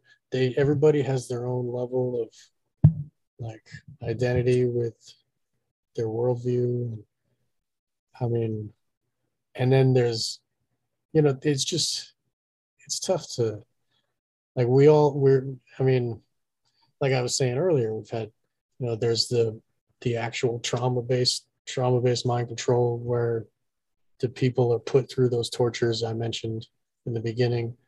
But then there's also like regular, like the torture that they can do to everybody by giving us TV. And it doesn't have to be physical torture. Like emotional torture is real. Like your body still registers that as like emotional pain is the same as physical pain. So like, wow. Like they do a lot of the physical stuff to little kids, but a lot of the training and the traumas they do are like betrayal traumas or abandonment traumas or like humiliation traumas. Like anything that can have like a severe emotion or like evoke a lot of shame or guilt can be dissociative as well. And like that's being done to us on a global level because they can't necessarily access our bodies yet. But they can access our emotions through even like vicariously through the news or just like right now, it's like a sense of injustice that's like we're all feeling, right? Mm-hmm. So, yeah. But they can use the news to program whatever feeling they want us to have. You know, it's not just the news. It's like it's everything. You know, and they flood. But it's almost even frequency. Emotion is just a frequency, right? So easy to put a rage frequency out or a calm frequency out. That's kindergarten for them. That's nothing. And they create the music genres, and they create, you know, the entire, like the radio is owned by the Navy, you know, and like ever since the beginning, those radio waves were used for programming. You know, and like rap music is the best example of that, right? Like it's like they literally made it cool to go to jail. Like they filled their jails by making it to a good drum beat, and people like were like it's like a rite of passage of initiation to go do time now. Like as a rapper, like it's like that's a perfect and then when example they're not of that, when they're not giving money to the government by being in jail, they're giving all the money that they make in the black market to the guy who has the spiffy rims and the guy who has the nice shoes. And it's like, it's all going, house, right? It's all feeding back up into corporate. Yeah, no house. Exactly. They got trap house, but they don't have like, it feeds back into the corporations. It's a way of laundering that drug money and then getting the money back up into the fine goods of, you know, they're trained to like, you like a Bugatti, like what is a Bugatti? It's in the video, right? You know, like, ooh, fuck, what the fuck, man? I learned about something really like double evil the other day, that they made all these fish farms, which are just like so evil. I don't know if you know anything about fish farms, but they're just like, yeah, they got super evil. Like they're basically like making fish HIV, like contaminating the oceans, like with these fish farms. Like they're totally unnecessary. They're just trying to harvest these and fish. then they got GMO. Right, they got the GMO fish. The salmon got loose a couple times, right? Yeah, and it's making like kind of like AIDS for fishes, like an immune deficiency. Jesus, it's so evil. But anyways, the most evil part about it is that they were making the prison, like they had a prison program where the jails are running the fish farm. So it's like inmate labor. Oh man. Like and the inmate labor that's is one of the slavery. Most things I've heard in a long time. Dude, oh my God. It's just horrible. Just wait. Just wait till they go. If it continues, man, it's gonna get worse. Like if people allow it, like the way that people are yelling at each other over masks and vaccination. I mean, that's exactly what these people want. The Satanists want us to fight each other and to enslave each other.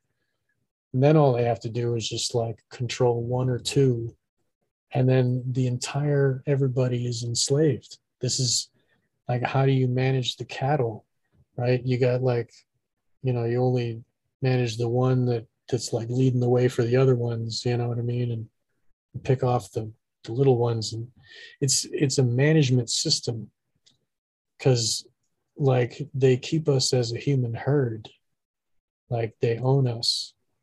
And I mean, they think they own us, right? So these programmed multiples are the wielding arms of this satanic cult. And I mean, people would just imagine like, oh, secret societies and oh, the Jesuits and like whatever. But this is even darker. Like it's fully these. It's not just like some secret order where people do oaths. It's like the people don't even know they're programmed. Right. Like right. So they can't resist what they're not even aware. Like it bypasses free will, right? Which I mean, it's so beyond. They're not going to get along with that very long. Like from a natural law perspective, like they've already crossed the line. Like to doing that to like preborn children is like there's nothing that could violate more than what they've done. Like it's maybe something else I just want to mention that just made me think of it when you were talking about the self-management, like how it's like kind of like a self-running machine that like we like enslave ourselves like clockwork. But the thing about programming multiples is that the programmer doesn't want to become a slave to the slave, because if they have to tell you everything to do all the time, that's a big job for them to control you all the time, right? So to do a perfect programming, the slave always anticipates your needs, so you don't even have to ask, right? So like they've been trained to through trauma, like to basically know what you need before you need it and offer it to you before you even know you want it. That's a perfectly programmed slave. Right.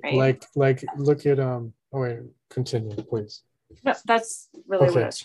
So look at she's from Belgium.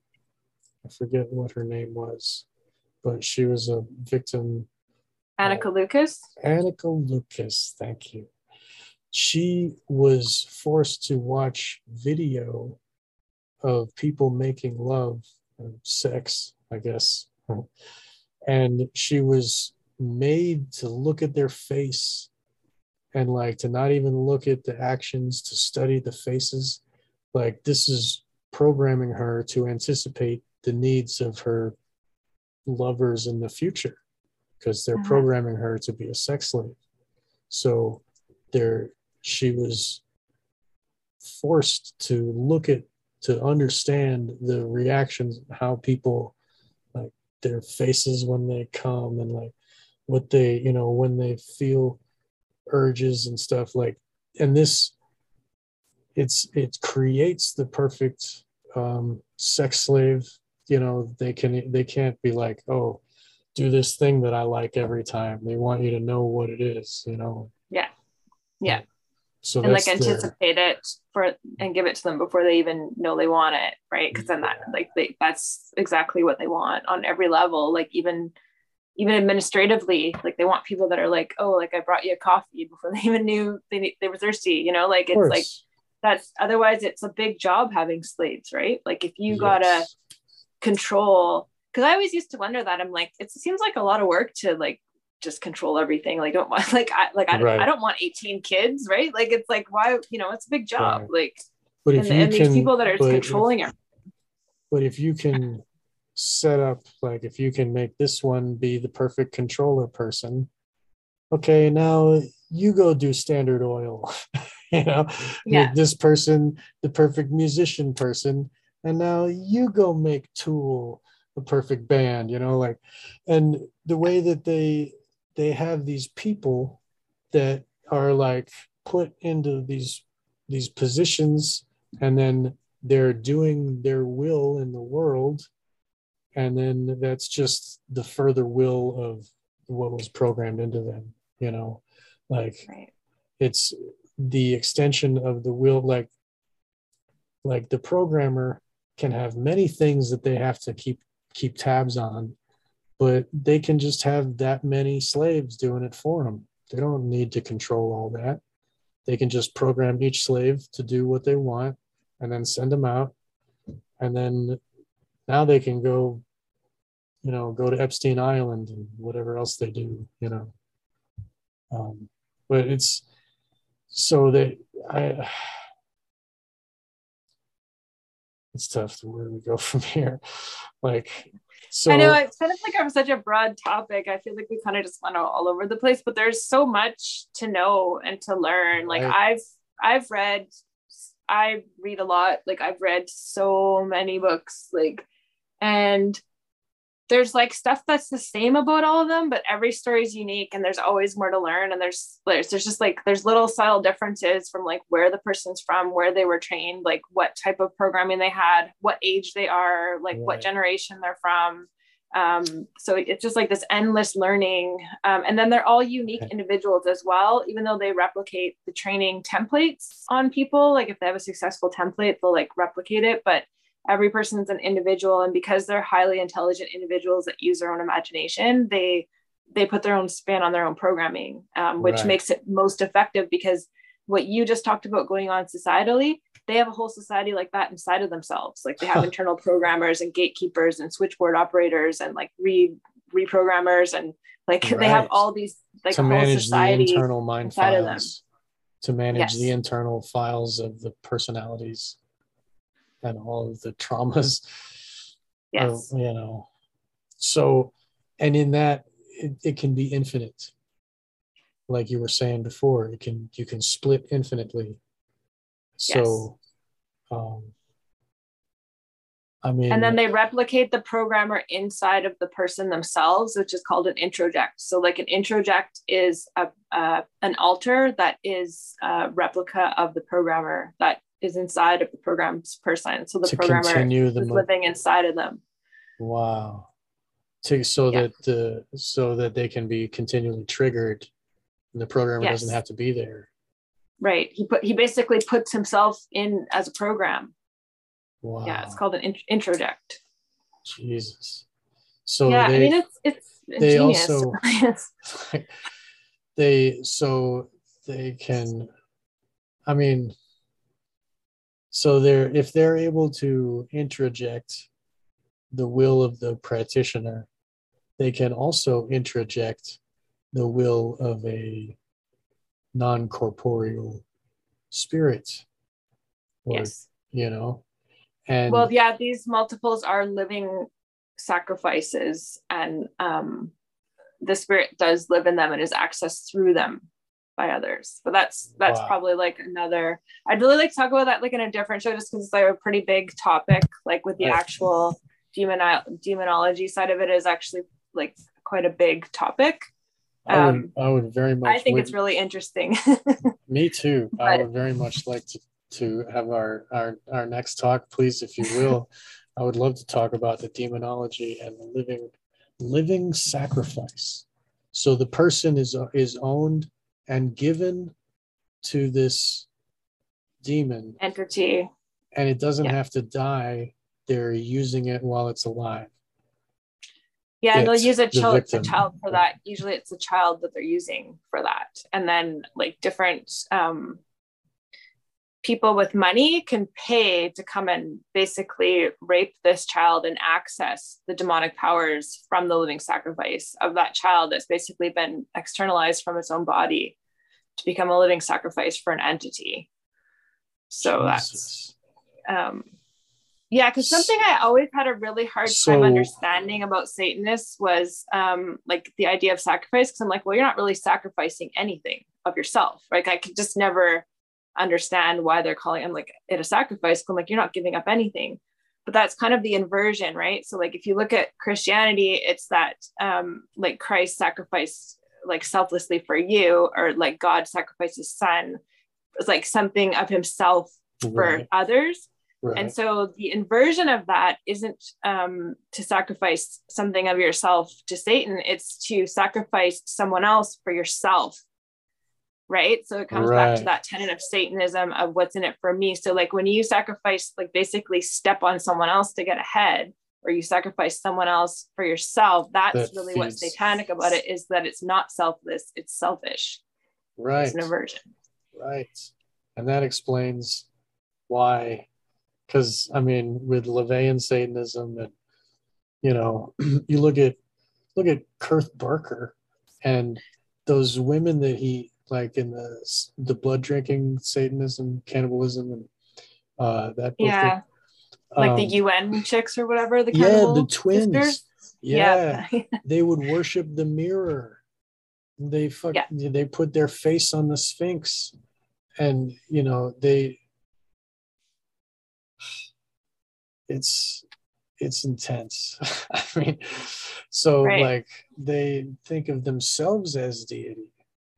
So, and then those cannibalized victims are the sacrifice to themselves. Right.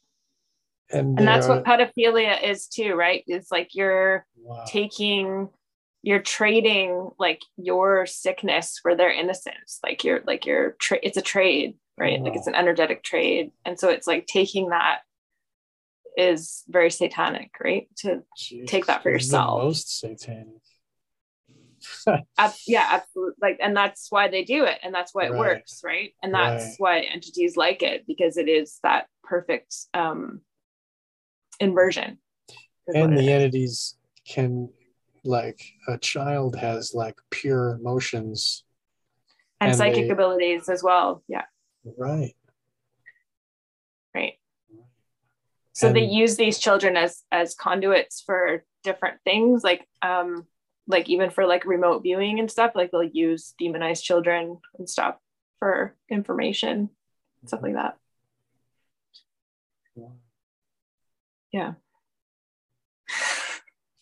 I'm learning so much. This is great. Yeah, it's really crazy stuff. I had a hard time sort of understanding a lot of it too, because again, it's like not being able to wrap your head around like something that's not inside of you. Like you're like, I can't, like I could never understand the sacrifice part until I read this one book explaining like that it's an inversion, and that's why it's considered a sacrifice, but you're not sacrificing anything yourself, like I couldn't understand that forever. I really had a hard time with that till just recently. I just never understood it. So like the living sacrifice, that is like instead of dying and being blood on the altar, this thing is this victim thing. I'm sorry. This child is kept alive so that it can be tortured again and again. And each time it's tortured, that is a gift to the demon who can drain that energy. Yeah. And like being in the child while it's being raped is like something the demon wants. So like if somebody's willing to do that, like they will gain powers from doing that, like satanic powers, because it's like not a lot of people would do that, right? Like the people willing to do that are getting something from it, but that's what they have to do to get it, right? Right. And that's like I forget what Baphomet, like baptism in wisdom is what the fuck, I forget what the word, but anyway, the Baphomet offers like these abilities, but you have to drink of this like abominations, you know, and you have to will to drink that. It's right. Now it makes more sense. Like, and it's a point of no return, right? Like you're not gonna like undo that line. Once you cross that line, you're actually enslaved forever at that point, like because you're not ever gonna just be normal again after crossing the line. That's a line that is like, which is why they get people to do it, right? Because there's really no coming back from that. Which is why they need it for power and control, right? And that's why they need it for government, and that's why they need, so it's kind of like the collective shadow of all society is this underworld of this, and then like us as a society is like you know, the enablers and the defense mechanism people that are like, oh, I don't, like I've heard people say, oh, I don't want to learn about it, it's too hard for me to even learn about it, you know. And I'm like, and I'll be the first to admit, like I definitely have given myself like a form of PTSD from what the knowledge I've taken in is like so brutal. Like how much I've taken in is like beyond what any normal person should ever have to hear of child abuse. But like, for some reason I can do it, but like, a lot of people don't even want to know about it at all, you know, like, and that, again, that's very satanic, right? Like, oh, it's going to be hard for me even to know this. So like, I'm going to just not know because and let a child I just don't even want to know a child's being abused because it's hard for me to hear about it. Like that's really a satanic, like absolutely satanic thing to say, right? Like my family, which a lot of people say. Oh, dude. And I yell at them and they're like, why do you want to think that? Like, there's people being tortured right now and you want to ignore that? Like, I mean, it's unbelievable. But they got their little life and they want to be happy and everybody's got their little bubble. And don't think that. Why would they do that? They wouldn't do that. You know, and everybody, and that just keeps the, you know, and the Satanists just smile. Okay. Even a lot of counselors, they don't want to know about it and they don't want to hear about it. Like I've even just tried to teach like my coworkers, like I'll be like, oh, look at this book I'm reading. Like I'll try to like tell them, and I just test them a bit first. I'm not going to be like, oh, you know, that one client, he's afraid I'm not. You don't like give them black pills all of a sudden.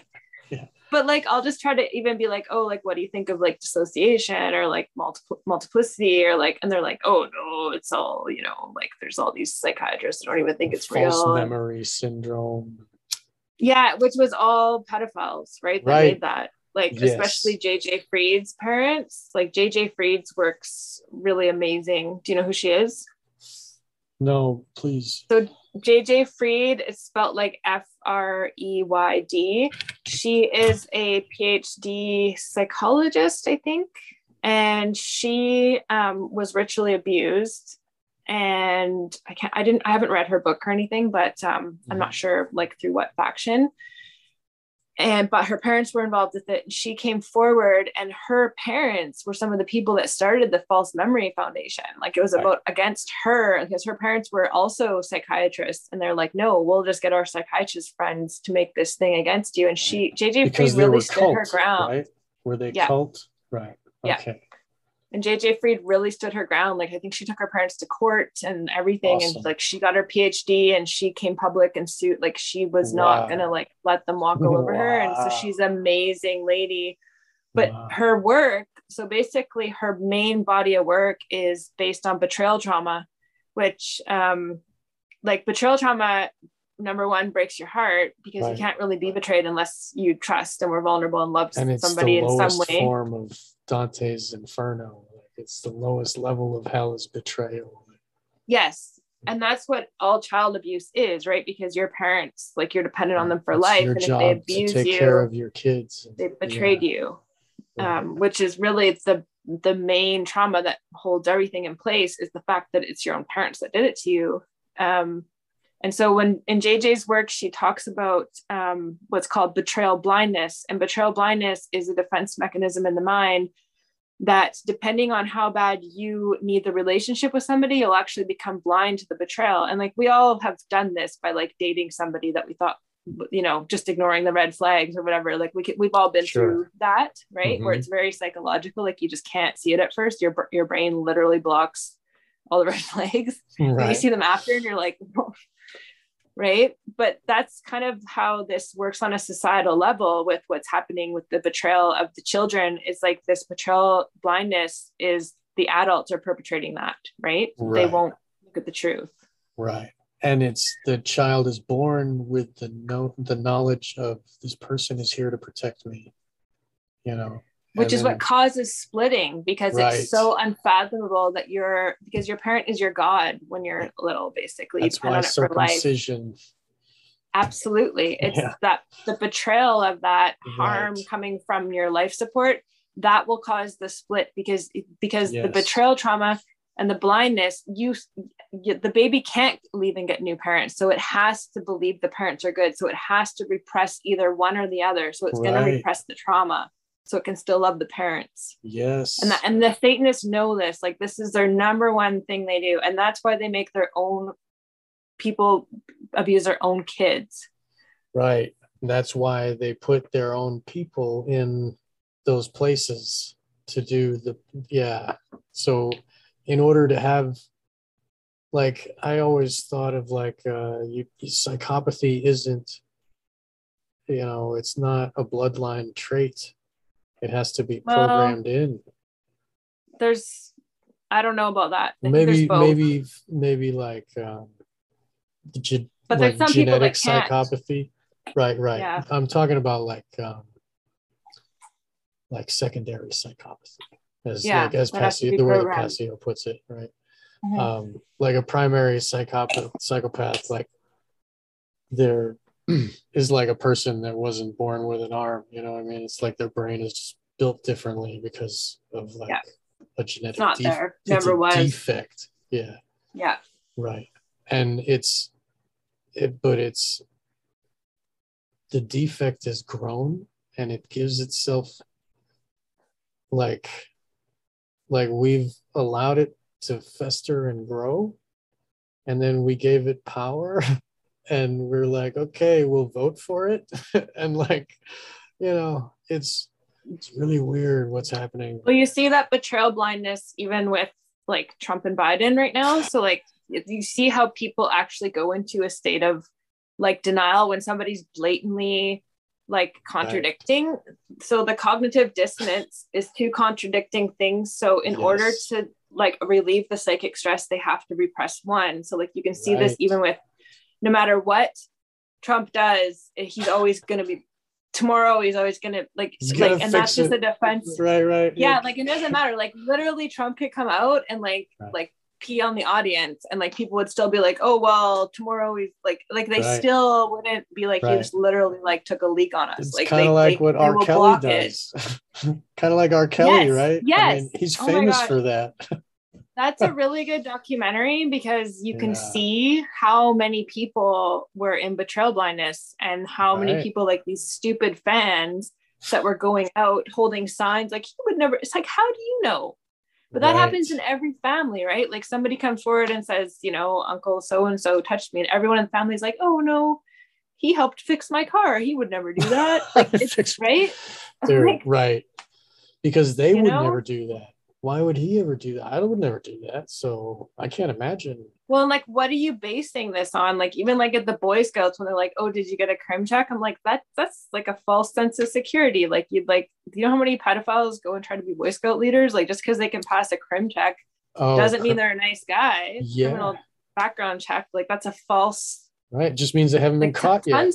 Exactly. Like, tons of them can pass. Like, that's that's the thing, is like, there's never a guarantee. Like, you really can't really, anybody could be a pedophile. Like, it's not a guy in a white van with tinted glasses, like, every time.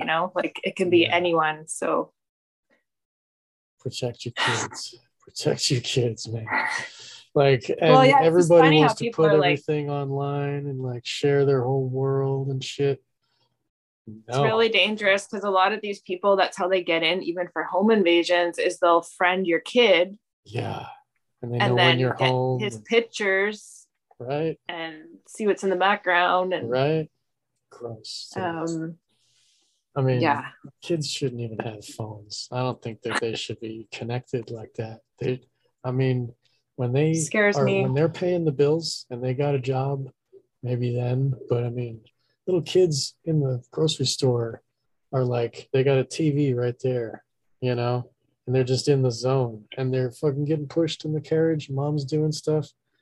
And how many of these little like 8-year-olds are gonna like look up some porn on their phone at a sleepover? Like of course that's what they're gonna do, right? Of course that's what they're gonna do. And it's not like, like when we were kids, where somebody like found a magazine and was like, oh, look, like a lady in lingerie. Like, it's like, no, like, these little kids are gonna see some like stuff that's gonna change their brain forever. It's like no coming back from that. They got porn where dudes put their foot on a chick's face and they're just stepping on her while they do it. I'm like, what the fuck, dude? So like when these kids are like, and I think that's really intentional. Like, that's why I wanted to kind of do a show about the pornography too, because it's such a pivotal point of the global programming right now, is the free pornography. Like, that they pretend like, oh, just enter that you're 18 and you can access this website. Like, you don't even have to enter that. You don't even so like, you think about these little kids having their brain rewired, like when they have no sexual knowledge, and they're going to see something really like intense, like in 3D, like like when they're 8 or 9 years old, like that's going to change their brain. Like, and that I think it was in Cathy O'Brien's second book. I know a lot of people didn't read this one, the Access Denied one. I don't think it's as famous as her first book. But she really talks about like some of George Bush Sr.'s plans in the back. And he really was talking about, he said if he could get 3 generations of people that had been sexually abused, that he would rule the world. Like, because he said it would take 3 generations and he would literally rule the world through the pedophilia. Right? Well, they've had a lot, the Bush himself was there for, a generation is like 30 years, in roundabouts. So how long has Bush been fucking this world? Like, he was there when Kennedy was shot. He was there when 9/11 happened. He was jerking off in a coffin with a fucking ribbon around his cock. And, like, I think George Bush Sr.'s been running stuff for a long time. Like, I think everybody after him was still answering to him. I think until I don't know. I don't know if I know all these people are dead right now, but it's that dude, he was like Skeletor. He was before he went, he was really bad looking. Yeah. But I mean, he deserves, like, I'm sure if there is a hell, he's like, he's writhing in it, because there's nobody that I can think of that's as evil as that dude. I mean, and it looks like he got away with everything. He didn't get held accountable for one thing in this life, not a thing. Right. I mean, well, look at Jimmy Savile. They didn't say nothing until a year after he was dead. They started talking about, oh yeah, well, he raped corpses and he fucked kids, and what are you gonna do? He's famous. Well, you see family loves it, right? So betrayal blindness still, right? Like, so much stuff has come out with the royal family, like with Prince Andrew, and like that they saw the person jumping out of the palace that somebody caught on tape. Oh, that was like a somebody debunk. escaping. That was it? That was debunked. Yeah. But still, that was we don't need to go back into that.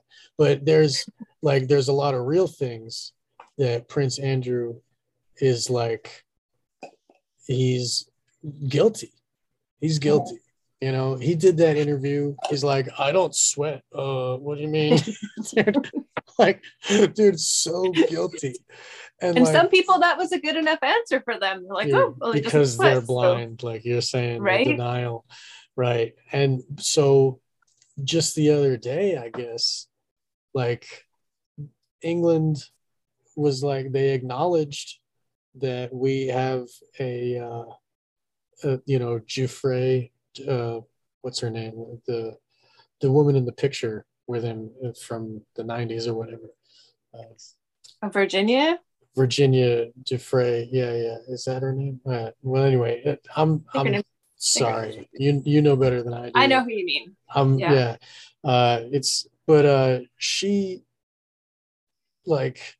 She has a case, and she charged him, and England was like, okay, we acknowledge it, and then the royal family's like, we're not going to give him up, and everybody's like, okay. It's just, it really is like what Mark Passio said about like when he said he was going to go public, and they were like, we could tell these people ourselves, and they wouldn't believe us. Like, it's like, I see that on so many levels, and like, especially with like the multiple personality and the program people and the Black Awakening and like all this. Yeah, like this is the evil master plan. Like, when I first learned about this stuff, like, I just intuitively knew this is the most important thing that I need to study, because I'm a real generalist. Yes. But like, when I landed on this, I was like, no, this is the most important thing that I need to understand. Like, this is the master evil secret plan. That is none of this would be happening without dissociation, without programming, and without the trauma, the will, the trauma taking the will. Right. It's the only way it's happening. So like, but yeah, people just can't believe it. They don't want to believe it. Now everybody's calling everybody a conspiracy theorist, which is like, really, I'm usually really good about it, because I've been called that for a long time. Like, I'm pretty good at letting that roll off my back. Just starting to get on my nerves now, because people are like using it so loosely. Like, it's like, anything I don't know about, you're a conspiracy theorist. Like, that makes me just want to like smack them. Yeah. That's great. You should. You fucking get powerful in that moment. Be like, no, listen, this is fucking what it means, and tell them why. Yeah. You know, that's what we're here doing. Like, well, that's why they program in all this crazy stuff too, though, right? So like, anybody that talks about, like, even to counselors, right? Like they do alien programming, and they do like all this stuff that is going to sound like crazy. So even counselors are like, I mean, I work with counselors, and like, they're just like, oh yeah, that person's like, I'm like, no, they're not. Like, they you just give don't up know. On them. Like, right. That's sad. Wow. Yeah. And a lot of them are like, they're actually everywhere. They're actually everywhere. Like, you go downtown and you see a lot of these schizophrenic people. They're not really like, schizophrenia is really rare. Like, they just overdiagnose it, because they never will put a diagnosis of DID. Like they will, but like only if they really have to. Like Billy Milligan, like they had to eventually be like, it was undeniable. Like, they couldn't really call it something else, even though they tried. That one psychiatrist was giving him Thorazine, like, as much as he could take. Right. You know. Have you read or listened to Jerry Marzinsky? Jerry Marzinsky worked as a psychiatrist for the state, and he worked in prisons and in mental hospitals, and he spoke to schizophrenic people, and he discovered that they are possessed, that demons are sucking their energy. Oh, was that the guy that like actually started documenting what all the voices were saying, and they were like really similar? Yes. Like, with like the same voices and people in different institutions, right, and different people do the same thing. Right. Oh, yeah. I'm glad you told me that name, because I saw that and I wanted to look it up again. And I couldn't remember. It's SKY with a Y at the end of Marzinsky. Right. That was really fascinating, that research. Yeah, I got to read his book. It's like that. It makes total sense. Complete. And these beings that can't have bodies, they want everything that we have in a body so they can inhabit this vessel. You know, they ride in on the soul of someone else that signed away their soul, you know, in a past life. And now every other life, a demon gets to ride in and be like, yeah, woo, you know, like it's, they want all the feelings, they want all the emotions and the pain and like, it's so like to be human. It's like they crave that and they hate us because we are human. And they wish that they could be in flesh, and they're like, fuck these guys, and they just tear us apart. You know, it's a war, like, and it's like I was atheist for a long time, and I was a Satanist, like LaVeyan and shit, and now I'm like. I'm way on the other end of the spectrum, and it's like I've grown there. Like my heart has grown into this understanding, and it's like, you know, it's not like I think of religion as a way of controlling people, but this is different. This is like it's like it's an understanding of spirit and like and the ownership of spirit, you know, and our bodies, and like to recognize this reality. Like it's, I mean, like I understand that there are non-corporeal that are here with us at the same time, and that is evident, and we're kept by them like as slaves until we break free with like waking up from their control. It's well, like, and it's all legal. That's like that's why I really like Russ Dizdar teachings, because I used to think Christians were crazy too, like, and annoying, and like I grew up around it. I was like, I can't stand this stuff, like, until I really started to understand. Like for me, I really had to like working in social work, like I've just seen human deprivation. Like every person that I work with as a victim like was a victim of a human, and like the stuff that humans do to each other, like even to their own kids, or they're like evil. I mean, I've worked in the field for a long time, and I always think I've heard the worst of the worst, like child abuse story. And then like I get a client and I'm like, yeah, I couldn't even like imagine that. Like I didn't even like it's always lower than you can even imagine. Like it's like the human degradation. So like for me, I had to kind of understand like the human capacity for like just that, like pure evil. And then the infinite like spectrum of evil to good, right? Like, so I'm sorry I interrupted you. And then really kind of understanding like the demonic aspect, and like understanding kind of the nature of evil, and like working in it, and then understanding the intelligence of evil was really for me like where I started to really understand the interdimensional aspect of everything and the spiritual aspect of it. And then coming upon Russ Dizdar's teachings, like for me, he was just the person that could really explain things in a way that I could understand, because I had tried learning before, and like these Christians would just say these terms that like didn't mean anything, and like I was like, yeah, what does that actually mean? Like you're just throwing that term around, like it, like you all know what it means, but like you can't even explain it. Like I would just be so annoyed all the time, and like I can't deal with this. And like But that's why Russ's teachings, I really recommend that people do his actual training courses, because he actually shows like logically, like he doesn't just use all these like vague like nominalizations of words that you attribute your own meaning to. Like he really goes through and like shows it in logical like progression, like explains it philosophically, logically, like how it all works.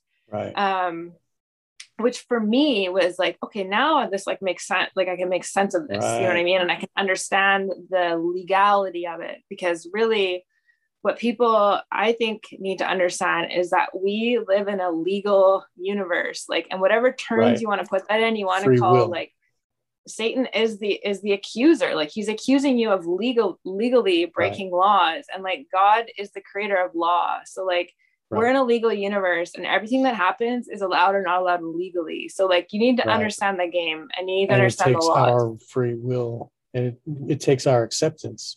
That's why they have to show us ahead of time. Right. We have to will it. Right. Yes. Yeah. And understanding how important free will is, like, and then how that all ties to the ritual abuse when they're actually bypassing the will before it can be in a self state. So like, yeah, that's the most important factor, I think. Yeah. So like, how long is the universe going to allow that? I don't think very long. Like, I think they've gotten away with it for so far, but because it violates such a fundamental law of the creation of the universe, like I mean, it's not going to work out for them. Well, like, now you are speaking, and it is unfolding. You know what I mean? The universe has created you, and you are a warrior. You know, and you're helping to enlighten all of us, because this is a rabbit hole that no one wants to look down. It is the most scary. It's dirty. I'll tell you, I've gone to the bottom of it, and it's you don't want to go down that well. It's so scary. It is. Yeah. I've gone about knee deep, and it's like, good Lord. And I'm still interested. I'm going to keep digging. Like, I can't look away, you know. I have to. Well, it's not for everybody though, to be able to like, and that's why some people can be counselors, because we can actually like witness stuff, like, and it does affect us, but like we just have a way of like being able to keep it separate at a certain point. Like, whereas a lot of other people will become so vicariously traumatized that they'll be like of no use if they read like all these, like, I wouldn't recommend for everybody to like, you know, read every detailed account of satanic ritual abuse on a child, because like you're not going to sleep at night, you know, but as long as you know about it. Right. Well, you were trying to understand the structure, and you're trying to, you know, you were throwing your left brain at it, and you were like, so that's a defense. Like it's not going to affect you like other people. Because it does affect me though. Like I haven't been able to really like have my own family, or you know, like I've had to basically be like, okay, like I couldn't have my own children and be like playing with a little baby and then like going and reading these books. Like I have to like basically take my maternal drive and put it into this, and like it really is a maternal drive, because like that's what drives me, is like the fact that it's children being harmed. And like, even though I don't have my own children, like there's like a mother bear in me that's like, no, like you know what I mean? It's, and like I harness that and channel it into this, because I can, because even like a lot of people don't even have the time to read like as many books as me, right? Like you can't if you have a family, and you know, so it's kind of what I've been tasked sort of to do. But I'm so glad you're here. I'm glad to be here, like part of this for you, and you like what you're doing, and how you're like, we're keeping everything anonymous pretty much. We, you know, because we want to keep you safe.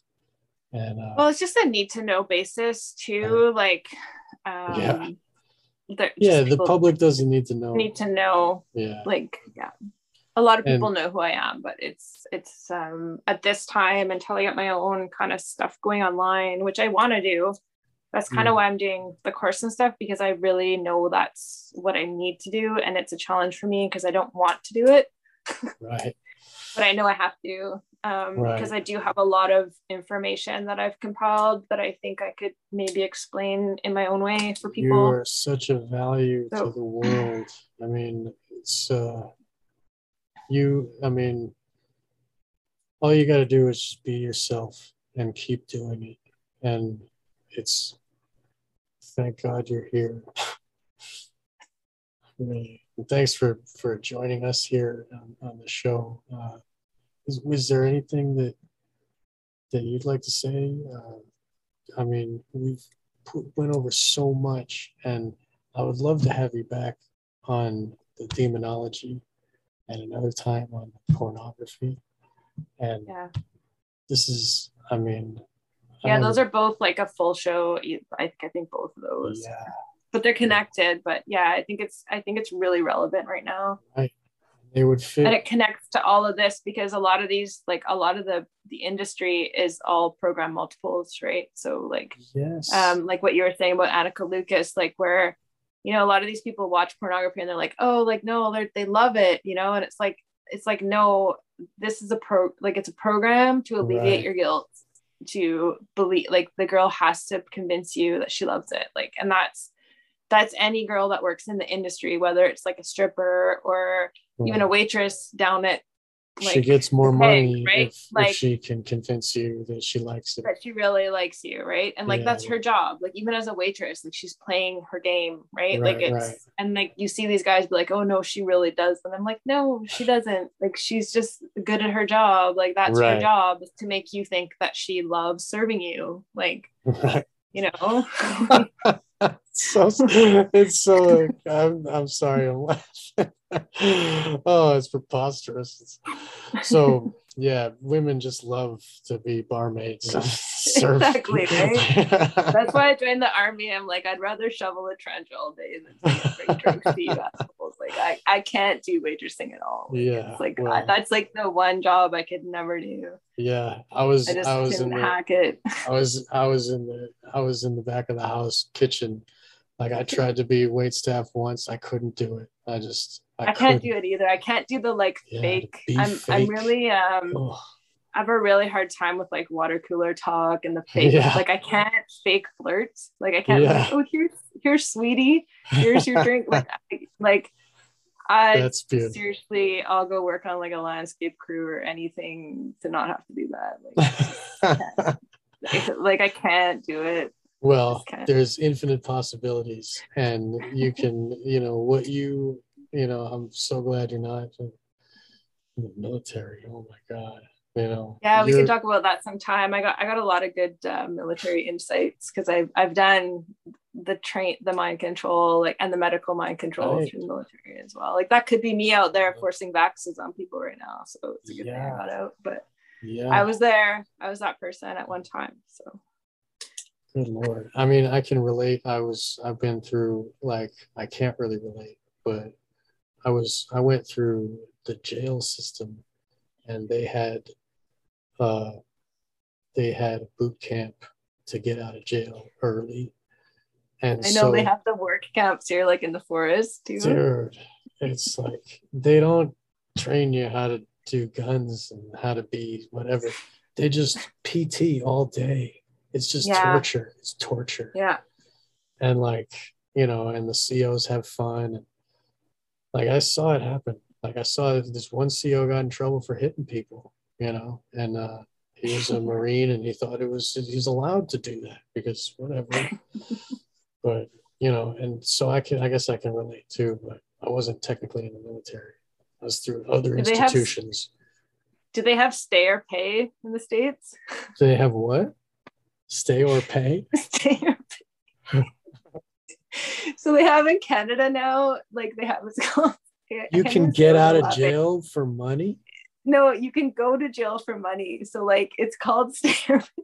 Wow, like a debtor's prison? Like a game show, like where the judge is like, do you pick stay or pay? So like if you have all these fines, like traffic fines and stuff, and like these guys will get like one like DUI or whatever, and then they lose their license and they can't go to work, and like it's this downward spiral, right? Eventually they just get all these fines because then they'll drive without a license and they get fined for that. And they can't pay the fines, so they just go to jail for 2 weeks.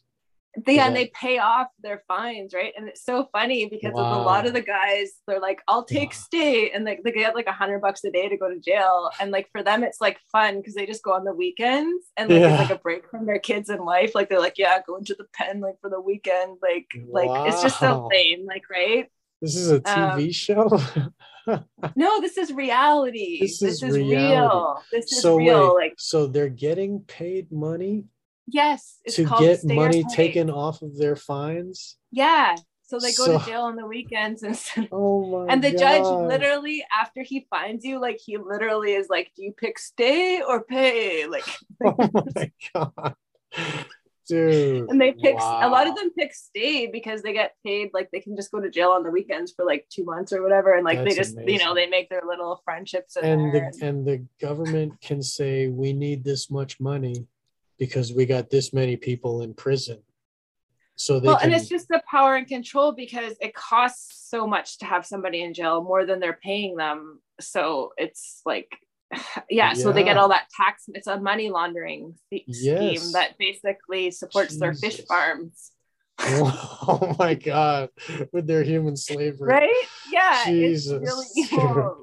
But it's so funny how they literally call it stay or pay. Like every time I think about how funny that is, like it is like a game show. Yeah.